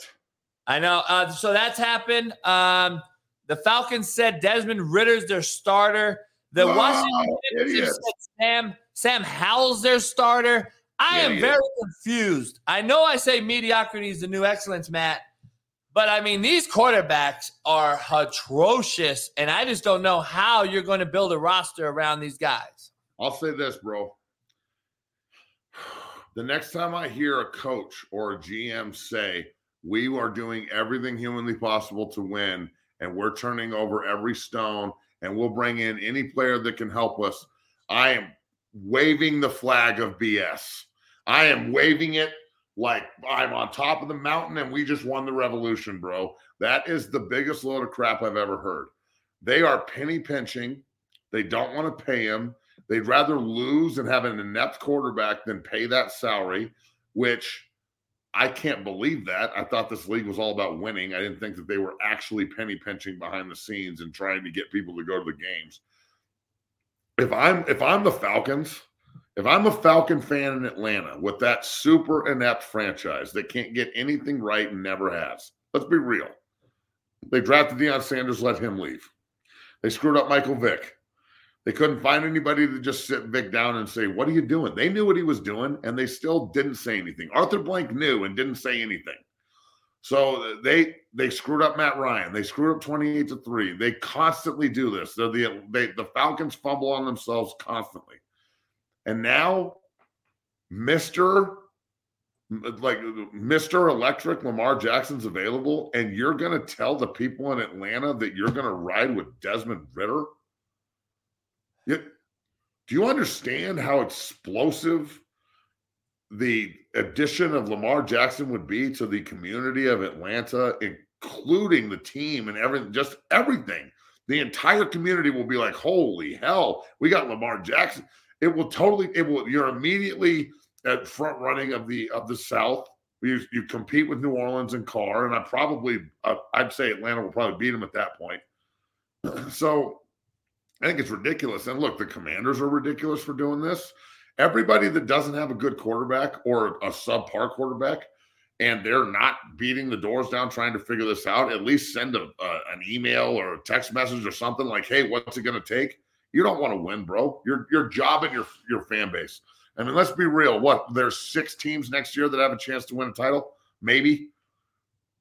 Let's be real, dog. If there's 14 teams getting into the playoffs, 8 of those teams out of the 14 have no shot. Yeah, maybe. Yeah, maybe 4. Hey, you think the Seahawks could have won a Super Bowl last year? No way. The Chargers? Give me a break, dog. Come on. The Seahawks got Bobby Wagner back. Big or not so big? Look, I love Bobby Wagner. I think he's an awesome player, but he probably should have never left Seattle. I mean, I'm sure he regrets it, but it's good that he's going home. I mean, the 1-year hiatus in LA, he actually played his ass off last year. And LA's home, but I get what you're saying. Well, yeah, but he's been in Seattle forever. I know that his offseason home is LA. I'm saying for last year when he signed with the Rams, everyone was like, hey, this is a great signing, if he can stay healthy. And then he started every game and led the team in tackles. And then they didn't have a spot for him anymore because they're trying to figure out what they're doing down there from a salary cap perspective. Seattle brought him back with open arms. Would they give him a 1-year deal or 2? I think 1. 1 year. So he comes back for a year and it's a farewell tour. Yeah, no doubt. As you leave, Matt, I want to bring in Chase Sr. real quick and ask you both something. Chase, what up? Yo, what's good? Hey, what's happening? Captain of the green strain. What up, C? What's going on? Hey, my cold plunge brother. I found Christianity or whatever I found. I don't know. Where'd that go? Just kidding. I did not find that. But I want to ask you, Chase, the leading rushers in the NFL since 2018 are Derrick Henry, number 1, Nick Chubb, number 2, and Ezekiel Elliott, number 3. I say that name because he wants to be an Eagle or a Jet from the rumors that I'm hearing. I like him in the Jets. I don't like him at the Eagles. Fight me on that. Yeah, I think the Bengals were mentioned there too as one of his top 3 destinations. And for the Eagles, I don't know if it makes a lot of sense because right now they have Kenny Gainwell, who's the leading rusher in the playoffs. They signed Rashad Penny, and if he's able to stay healthy, he's a really good back. They brought back Boston Scott, who every time he's on the field against the Giants, he thrashes them and gives them special teams ability. They're paying those 3 backs a combined $2.5 million. So I think that they want to continue to be very financially savvy at that position to open up some money and dollars to pay elsewhere at more positions of need. And for Ezekiel Elliott, I don't think that he's a feature back any longer, but can he go into this next phase of his career as a LeGarrette Blount type? And LeGarrette Blount was a winning player who was really productive as a guy who was utilized in short yardage situations as a smart and savvy player who was a good pass blocker, who gave you that level of physicality. And let's be real about Zeke. His days as a number 1 back are probably done. He's still been very productive, though, in getting the ball in the end zone. If you look at his touchdown numbers over the last several years and really throughout his career, he's very good in that area. He's also really good on short yardage situations. And last year, he didn't give up a sack in pass protection. So he does give you value there. Now with the Jets, I kind of like it, JB, because you have Breece Hall. He's coming off that injury. If you have Zeke as that backup running back, I think he's better suited as a number 2. And if you have Aaron Rodgers on the field, then he kind of wants to play around some of those veterans. And that offensive line a little bit spotty with New York. You have Zeke to kind of pass protect back there. It gives him that security blanket. Man, I like Zeke in New York because he'll give him that mentorship, leadership, and that old school kind of, listen, this is how it's done, even though I know I'm not the starter. So I don't know if I want Zeke leading the running back room. Yeah, that's another point I brought up earlier. I don't know if if you're going to say he's going to come in there and be the veteran leader, what's he going to teach him how to do? Eat chicken wings, play with a massive towel, run slow, fumble, look terrible, get paid too much, and be a bust? I'm sorry, but Ezekiel Elliott, for all that hype did not turn into an all-time great Cowboys running back. He's now looking for a job. Let's be real. So do I think he could be a short yards benefit? Yeah, I do. But, bro, let me be real here. If you're a running back and you can't get a yard, you're cut. You're cut. You're cut. They're a dime a dozen. You're cut, bro. You're cut. Chase just said it. There's 3 dudes in Philly that are making a combined $2.4 million. Like, let's be real. The position is not like a need position. It is if we want Zeke, we'll bring him in. But I can get a guy coming out of college that can do exactly what he can do. That's not going to cost anything. That will probably be more like sincere about his opportunity and be like, God, I can't believe that they gave me this opportunity. I'm an undrafted rookie or a 7th rounder. I'm so thankful to be here.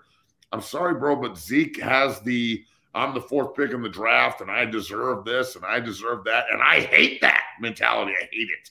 So I don't, if you're going to tell me the Jets are going to bring in Aaron Rodgers, Odell Beckham, and Ezekiel Elliott, we're going to go 7-10.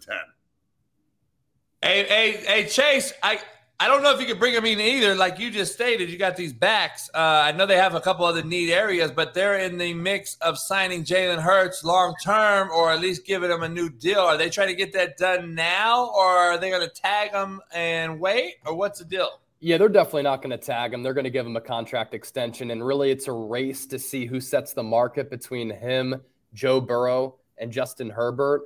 Whoever gets that first contract, I believe – it's going to be a trickle-down effect, and it's going to lead to another quarterback getting paid, and then that salary is going to be somewhere in that neighborhood. I have a question. What's up? And this is the last thing I'll ask before I get off. And to both of you, to Chase and to JB. When are the quarterbacks going to realize that their $60 million contracts are destroying the football teams and realize that they don't need that much money every year to win? Look at the Dallas Cowboys with Dak Prescott. Exactly. This is what I'm talking about. Like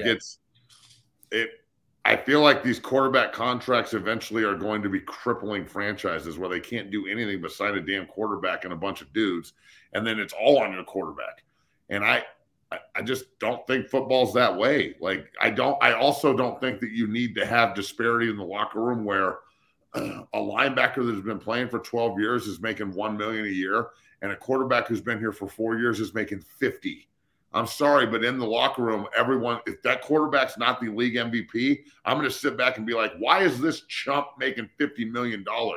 And there's going to be massive resentment in the room. I just brought that up, Matt. Before if you think that NIL resentment is real, go into an NFL locker room and see somebody open a check for $30 million and see somebody open a check for $30,000 and see when the guy making $30 million goes, this isn't good enough. And the guy making $30,000 goes, what are you, out of your mind? And there's massive discourse there. So these young quarterbacks, bro, like if you want to keep 3 receivers in Cincinnati and multiple running backs and you want to sign offensive linemen every year and get Orlando Brown and you want Hendricks to come from New Orleans and you want to sign defensive players and you can't have a $65 million contract, Joe. So I guess that's my question is, are you going to take $40 million so we can build a team and you can be the quarterback here for 15 years like Tom Brady did? Everyone forgets that. Everyone forgets that Tom Brady took middle-of-the-road quarterback money his entire damn career so the Patriots could go out and outspend people and bring in Harrison and Moss and, God knows how many other people. So this like money grab by the quarterback position, it's never been new. But the numbers that are getting involved are ridiculous, dog. It's ridiculous. Yeah. Ridiculous. Lamar Jackson can't get paid, but now Jalen Hurts is up for contract. I'm sorry, NFL, but you're a little bit too full of crap for me on this one, bro.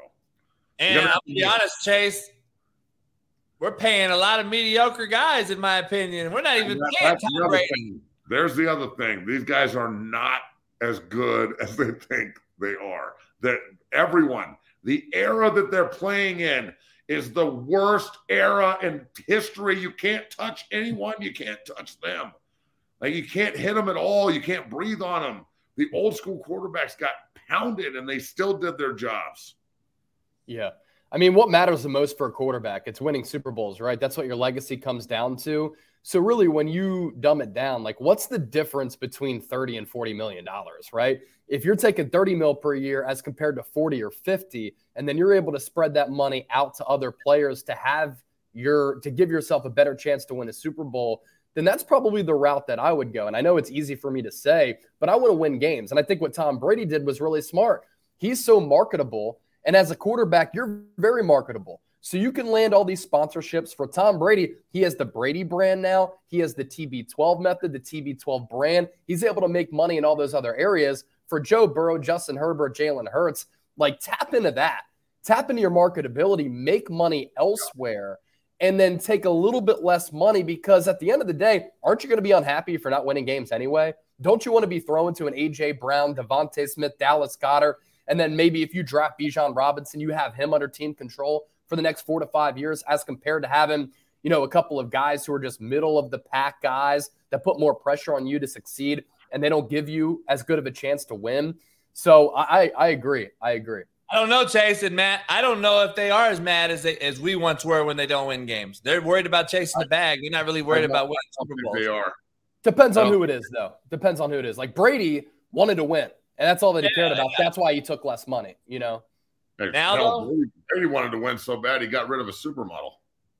Yeah. It wouldn't shock me if Hurts takes a little bit less. He's kind of got that mentality, coach's son, grinder, cool, calm, and collected always.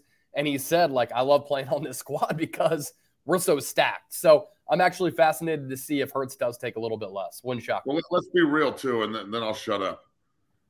If say you make $35 million a year for 5 years as a quarterback, okay? Great job. If you are not parlaying that $35 million a year times 5 into investment opportunities and rental properties and apartment buildings and Pizza Huts or whatever, you're not doing the Shaquille O'Neal road of finance here. You're a moron, and you deserve to be broke when you're done. So, Gronkowski is the epitome of the meathead football player, but behind the scenes, he's a pretty smart businessman. He didn't spend any of his contract money through his NFL career. None of it, not one dime. It all just went to investment opportunities and whatnot. And all he did was live off endorsements. And he lived plenty good, trust me. So chasing the bag does not always mean it's going to end with rings. Usually it ends with people wondering why the hell you got all that money. So I'll be back tomorrow. I appreciate you. Later. All right, Chase, I got all these new angles now, man. I got side angles. I got look at that. Hey, so look, I got to ask you before you get out of here. I know you got a couple minutes. You got to go. Between Meek Mill telling Kraft that Lamar should be a Patriot and all this, Lamar's tweeting out the worst grammatically incorrect tweets I've ever seen. And he wants to claim that it's a business, but yet your business is really taking a hit because you have no representation. Your tweets are horrible. He needs to stay off Twitter, Chase. He's making himself look even worse right now. And I don't get it, but the title of this show is Lamar Jackson has no action. No one's interested. Where is he? It's pretty wild. Yeah, it's nuts. And I just don't fully comprehend what's going on right now because you are nothing without a quarterback, right, in this league. And there are a lot of organizations who don't have good or quality quarterbacks in the NFL. And I understand that Lamar Jackson has been injured the last 2 Decembers, and that has probably impacted his market to a certain degree. They also look at a guy who does rely on his legs a lot. And they had Greg Roman calling the offense and designing the offense because, let's be real, I love Lamar Jackson. He does have limitations as a passer. So teams are looking at that. But also, I'm looking at the fact that this guy has won more than 70% of his starts. He's won an MVP. He's in his mid-20s. We had all these teams going after Deshaun Watson last year with all of the character concerns and all those lawsuits against him. Yet Lamar Jackson is known to be a great character guy. The dude grinds. He hustles. He puts the work in. I'm not sold on him as a passer, but look, he has done what you want to see from a quarterback, which is get better and better year in and year out. I don't have the same character concerns yet. Deshaun Watson got the largest contract in the history of the NFL from any quarterback. That's what kind of boggles my mind. Now, there also could be a little push and pull here going on from the Baltimore Ravens and other teams. Lamar Jackson has this number out there that he believes that he's worth. And the Baltimore Ravens signed him to that exclusive tag. And they said, okay, that's great. We love you. We've seen you grow and develop. You've really helped our organization become relevant after a couple of down years with Joe Flacco. Go see what you can get. And you have your own representation. That's cool. We respect that. Go see what you can get. And then come back to us and let us know what that offer is. And clearly, there are not teams out there who are offering Lamar probably what he's seeking, between $40 and $50 million. And I think it's pretty impressive that Lamar has been able to play this well. He's been able to produce these numbers when he hasn't had a great supporting cast, both at the running back position or at the wide receiver position. Mark Andrews is a great tight end. They seem to have a really good on-field kinship. But here's also the thing, too. If Lamar Jackson does make $40 to $50 million, he's going to continue to not have that top-tier receiving core where right now his top two receivers are Rashad Bateman and Nelson Aguilar if he were to return to Baltimore. So I give him credit for not having an agent. In fact, I think that's actually pretty cool. I don't think it's helped him. I don't think it's benefited him at all. But look, he doesn't want to pay an agent, that percentage fee to land him that contract, but it has hurt him up to this point. I still think at some point he's going to get paid by Baltimore, because what are they going to do? Bring back Tyler Huntley? I just don't buy into that. He's going to get paid at some point. I just don't think it's going to be the year amount or the number amount in terms of the money that he was seeking originally. I'm going to pay 3% to my damn agent to get me my money. I'm going to tell you right now, 3%, he wouldn't even see it, and he can get an endorsement deal to cover that 3%. In the TV business, sometimes it's up to 10%. And, I've had agents reach out to me and be like, hey, we want to represent you because, you have a lot of potential in this business. 10%. Yeah. I'm like, no, I'm going to handle it myself. And it's worked out well for me so far. Like Lee Steinberg getting Patrick Mahomes a $500 million deal. He's taking 10. Yeah. But like guys that are trying to get these other guys, I don't know, man. I just think that the rappers need to stay in their lane. I think the athletes need to stay in their lane. I think it all needs to happen. I don't know what's going to happen. Aaron Rodgers now allegedly did not hold up his end of the bargain, contrary to what he said on McAfee's show.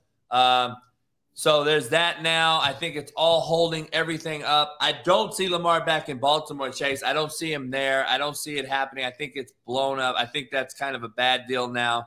I don't think he can go back there. He's turned down money already. I don't know if he goes back to Baltimore, and I just don't know who his suitors are. Right now it looks like the Colts. And I got to ask you, if Magic Johnson gets in on this Washington Commanders deal, I think it helps on the sweepstakes with Lamar Jackson. Yeah, and look, that's a team that you and I have continued to pinpoint as a team that isn't in on Lamar Jackson, but I just don't understand why. Ron Rivera is kind of on the hot seat. The pressure is on him to win. If he doesn't, Eric Bieniemy is waiting in the wings. And I think that Washington hired him knowing that if it doesn't go well for a defensive coach, we're going to pivot to an offensive guy and see what Eric Bieniemy can do.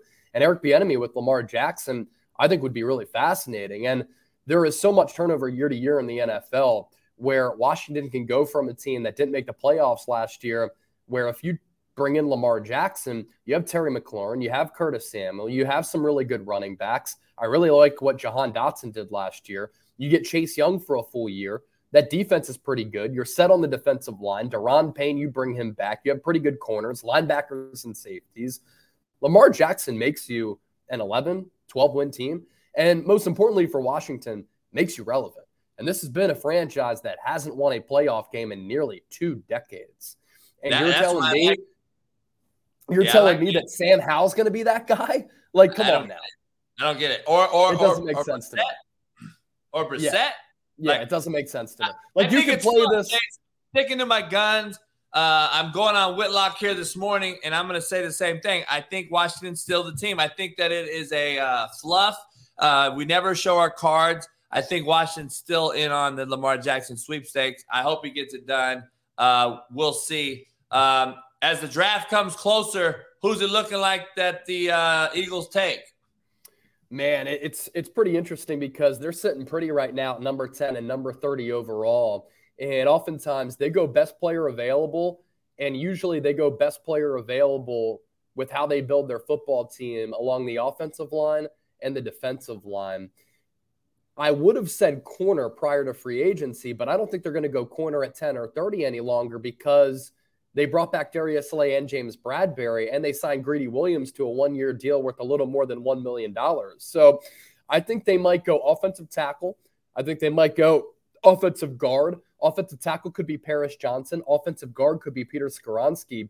But they had this Cam Jurgens guy who they drafted in the second round last year out of Nebraska, who Jason Kelsey handpicked to replace him at center once he retires. Kelsey's back, but Jurgens did play last year in practice at guard, and I think he's going to take over there for Isaac Seumalo. So then where does Peter Skoronski go? Lane Johnson just re-signed a contract extension through 2026. So are they going to go Paris Johnson there? I don't think so, because he's going to be waiting in the wings and not play for a little while. And the whole point of getting that rookie is to take advantage of him being on that rookie deal. But if he's not playing, then you're not taking advantage of that player on the rookie deal. It wouldn't shock me if they brought in like a Jackson Smith and Jigba as a wide receiver 3, knowing that their defense is taking a hit. They're going to have to outscore teams. And how are you going to stop an offense if Hurts takes another ascent? You have A.J. Brown, Devontae Smith, Dallas Goedert, and Jackson Smith and Jigba, or the sexy pick that a lot of people are talking about right now, it's Bijan Robinson. And I am firmly against taking a running back in the first round. But think about it this way. Miles Sanders is going to be making about $6 million per year on his new contract with the Carolina Panthers. If you take Bijan there at 10, he's making $4 million. And Bijan is the better, more well-rounded back. And while I don't like taking backs in the first round, this is an Eagles team that is stacked. So it's not like that they firmly have a position of importance and a position of need. They can afford to go Bijan Robinson at number 10, best player available. And if he's a transcendent player, which I believe that he is, you exercise that fifth-year option, you then have a transcendent player who could be one of the best all-around players in football for the next 4 to 5 years, who's a great scheme fit, who can run in between the tackles, get out to the perimeter, but also he is very much like Christian McCaffrey in the sense where he can catch the ball out of the backfield and catch the ball out of the slot. And you saw the impact that Christian McCaffrey had when he was a 2-time All-Pro in 2018 and 2019. And then last year, after a couple of injury-plagued seasons, he goes to San Francisco. He completely changed the complexion of their offense, JB. They averaged more than 30 points per game, and they utilized him as a pass catcher and as a runner. But I look at a player like McCaffrey and Bijan as an overall weapon. And can a weapon help elevate your team for the next 4 or 5 years when you have a win-now team? You're going to be paying Jalen Hurts a lot of money. Why not bring in a player like that? So I've warmed up to the idea of Bijan there at 10. Let me ask you 2 things before you leave here. I know you got to get out of here. One thing is I got to ask, if I was to say bet your house on it, would you bet on Sam Darnold being the day one starter or against it? I'm going with Sam Darnold as being the starter unless they go after and get a big-name quarterback. I think Sam Darnold's a starter. Man, I can't buy into it. I understand that they brought him in, and there are incentives in his contract where if he does play and he plays well, produces results, and he wins games, then he's going to have an opportunity to make a lot more money on that contract. But I think it's become pretty clear. We know what Sam Darnold is, right? He was drafted in 2018. He's 21-34 as a starter. But we knew what Daniel Jones was before he got a coach too, I thought. Well, okay, so yeah, let me continue here. So drafted in 2018, 21-34 as a starter, 61 touchdowns, 55 picks.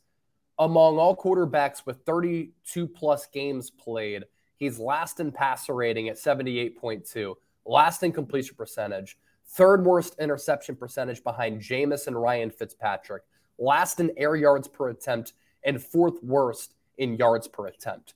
So we have Sam Darnold, who I think we have an idea who he is, and then we don't know what Trey Lance can become. So Kyle Shanahan said yesterday that he thinks that Trey, because Brock Purdy's going to be out, that Trey Lance and Sam Darnold are going to split first-team reps. That doesn't make sense to me because if you drafted Lance number 3 in 2021 and he has this untapped potential, and the one thing that he hasn't had is experience and reps, because going back to 2019 at North Dakota State, combined with his NFL tenure, he is combined to start only 21 games. he needs all the reps. So why not give them all to Trey Lance? So to split them up, that's something that I don't really agree with. Now, here's the thing with Sam Darnold that is somewhat intriguing. We've seen resurrection projects before in the NFL. Kurt Warner was one of them. Daniel Jones, you just mentioned him. Does Sam Darnold have ability? He does. He has size. He has athleticism. He has arm strength. Does he still have potential? Yeah, there might be some untapped potential in there. Has he had bad coaching? Clay Helton was a disaster at USC. With the New York Jets, he had no stability. The same could be said for the Carolina Panthers. So while I think we have an idea of who Sam Darnold is, there is still that idea that maybe he can be maximized by a coach like Kyle Shanahan, who's brought the best out of guys like CJ Beathard, Nick Mullins, Jimmy Garoppolo, and Brock Purdy. I would give the reps to Trey Lance to see what he can do. I would see what Sam Darnold can do with that second team, with that third team, and occasionally get those first team reps. And if Trey Lance falls flat on his face, it becomes clearer and clearer that he's not going to be that guy, right? And if that's the case, that's on Trey Lance. But I'd rather see if Lance can be that guy first. And if he can't, then you move on from him. The worst thing that could happen, you don't give him ample opportunities. Then he goes somewhere else via trade or in free agency in a year or two. And then you're like, shit, we didn't give him those opportunities and he went somewhere and now he's flourishing. We missed our opportunity at a guy who has special ability. Hey, if I got $1 billion airliner in the air and I got to land it, we're having some issues with the engine and we can land it, are you giving the keys to the captain or the guy in the back that's never flown? I'm letting Sam Darnold take the reps because he started in this league for 35, 40 games. Trey Lance hasn't played football in 4 years. But that's a whole nother thing. I got to ask you, as you leave, this list right here, this has been key acquisitions. Aaron Rodgers is set to become a Jet. We'll see. Do you like those acquisitions as your top 10, even the hires in the coaching world? And who's missing? I do like the Sam Darnold as being a top 10 acquisition over one of these guys. I do like Vic Fangio as a DC opposed to a head coach. I think Vic is a top 3 defensive coordinator in this league. I think it's huge in Miami. I'm not high on the Frank Reich thing. I think he's a quarterback guy, but then you got rid of Sam Darnold. So it kind of is like, is that a cop-out or what am I doing here? I know we got to draft because we got to please the fan base. But I'm not high on the Frank Reich hire. Does any of these other ones stand out, and who would you put ahead of them? Yeah, this is pretty interesting, right? Because you look at moves of value, right? And for the Jets, they actually have a pretty good roster. If they had competent quarterback play, they probably make it into the playoffs last year. And obviously they're going all in on Aaron Rodgers. If they get him, it's going to be a year or two move. But if you end up making it into the playoffs, making a deep run, and he returns somewhat close to form of when he was the MVP in 2021 and 2020, it's all worth it, right? So you got to go all in on a quarterback and find a quarterback. They didn't have that last year. Aaron Rodgers can be that guy.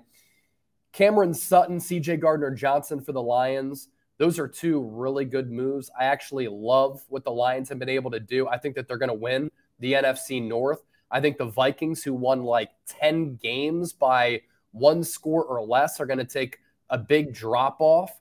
And that's going to reverse because those trends always do. And with Aaron Rodgers exiting Green Bay, it's the Lions division to win.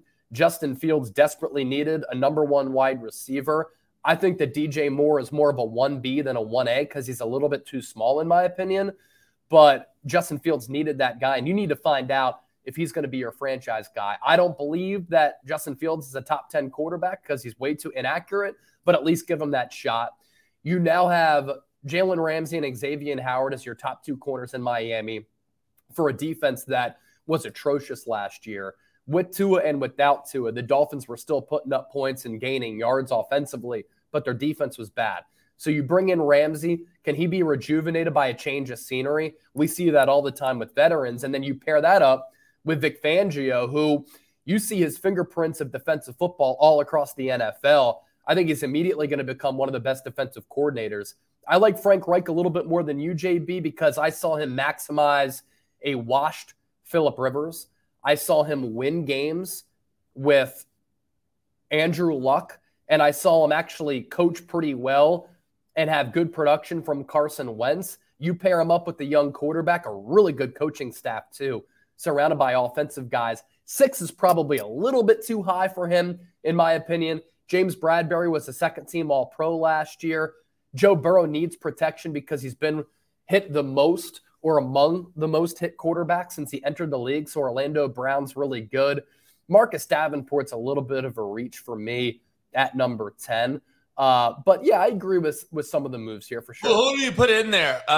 Do you like Baker to the Bucks? I don't. No, not Baker to the Bucks. I'm trying to think about some of the other moves that have happened because there really hasn't been like that massive move in free agency so far. Jamal Williams to the Saints. Jamal Williams to the Saints. I don't hate David Montgomery for $6 million per year to the Lions.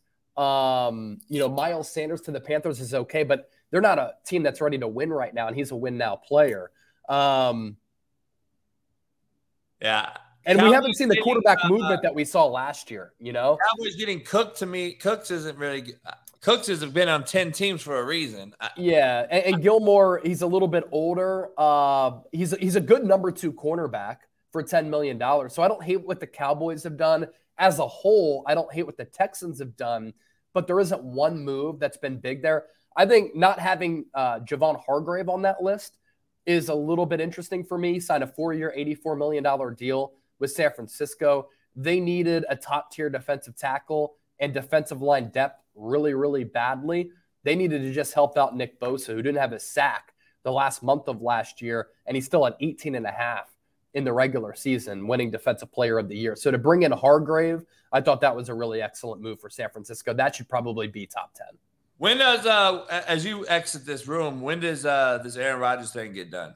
Oh, man, I guess it just comes down to like what the Packers want and what the Jets are willing to give up. This came out this morning. I guess the Jets, they're on a better I guess they're on a closer collision on getting it done. But by the Jets saying, or the Packers saying they don't really necessarily need a first rounder, doesn't that tell you that they want to part ways sooner than later?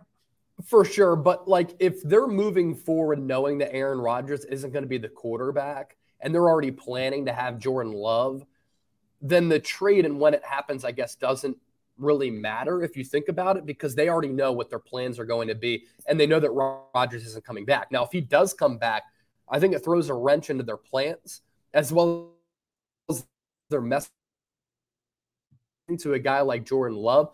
And then Love is now entering year 3, and he's not going to play once again to be that guy. So I think the trade is going to happen. It's just a matter of when. And I think it's going to benefit both parties. I don't think Aaron Rodgers wants to go back to the Packers. I think the Packers want to move on from him. The Jets are desperate for a quarterback. Really the big looming question, if the Jets don't get Aaron Rodgers, they're fucked. I think what happens then? Yeah, I agree.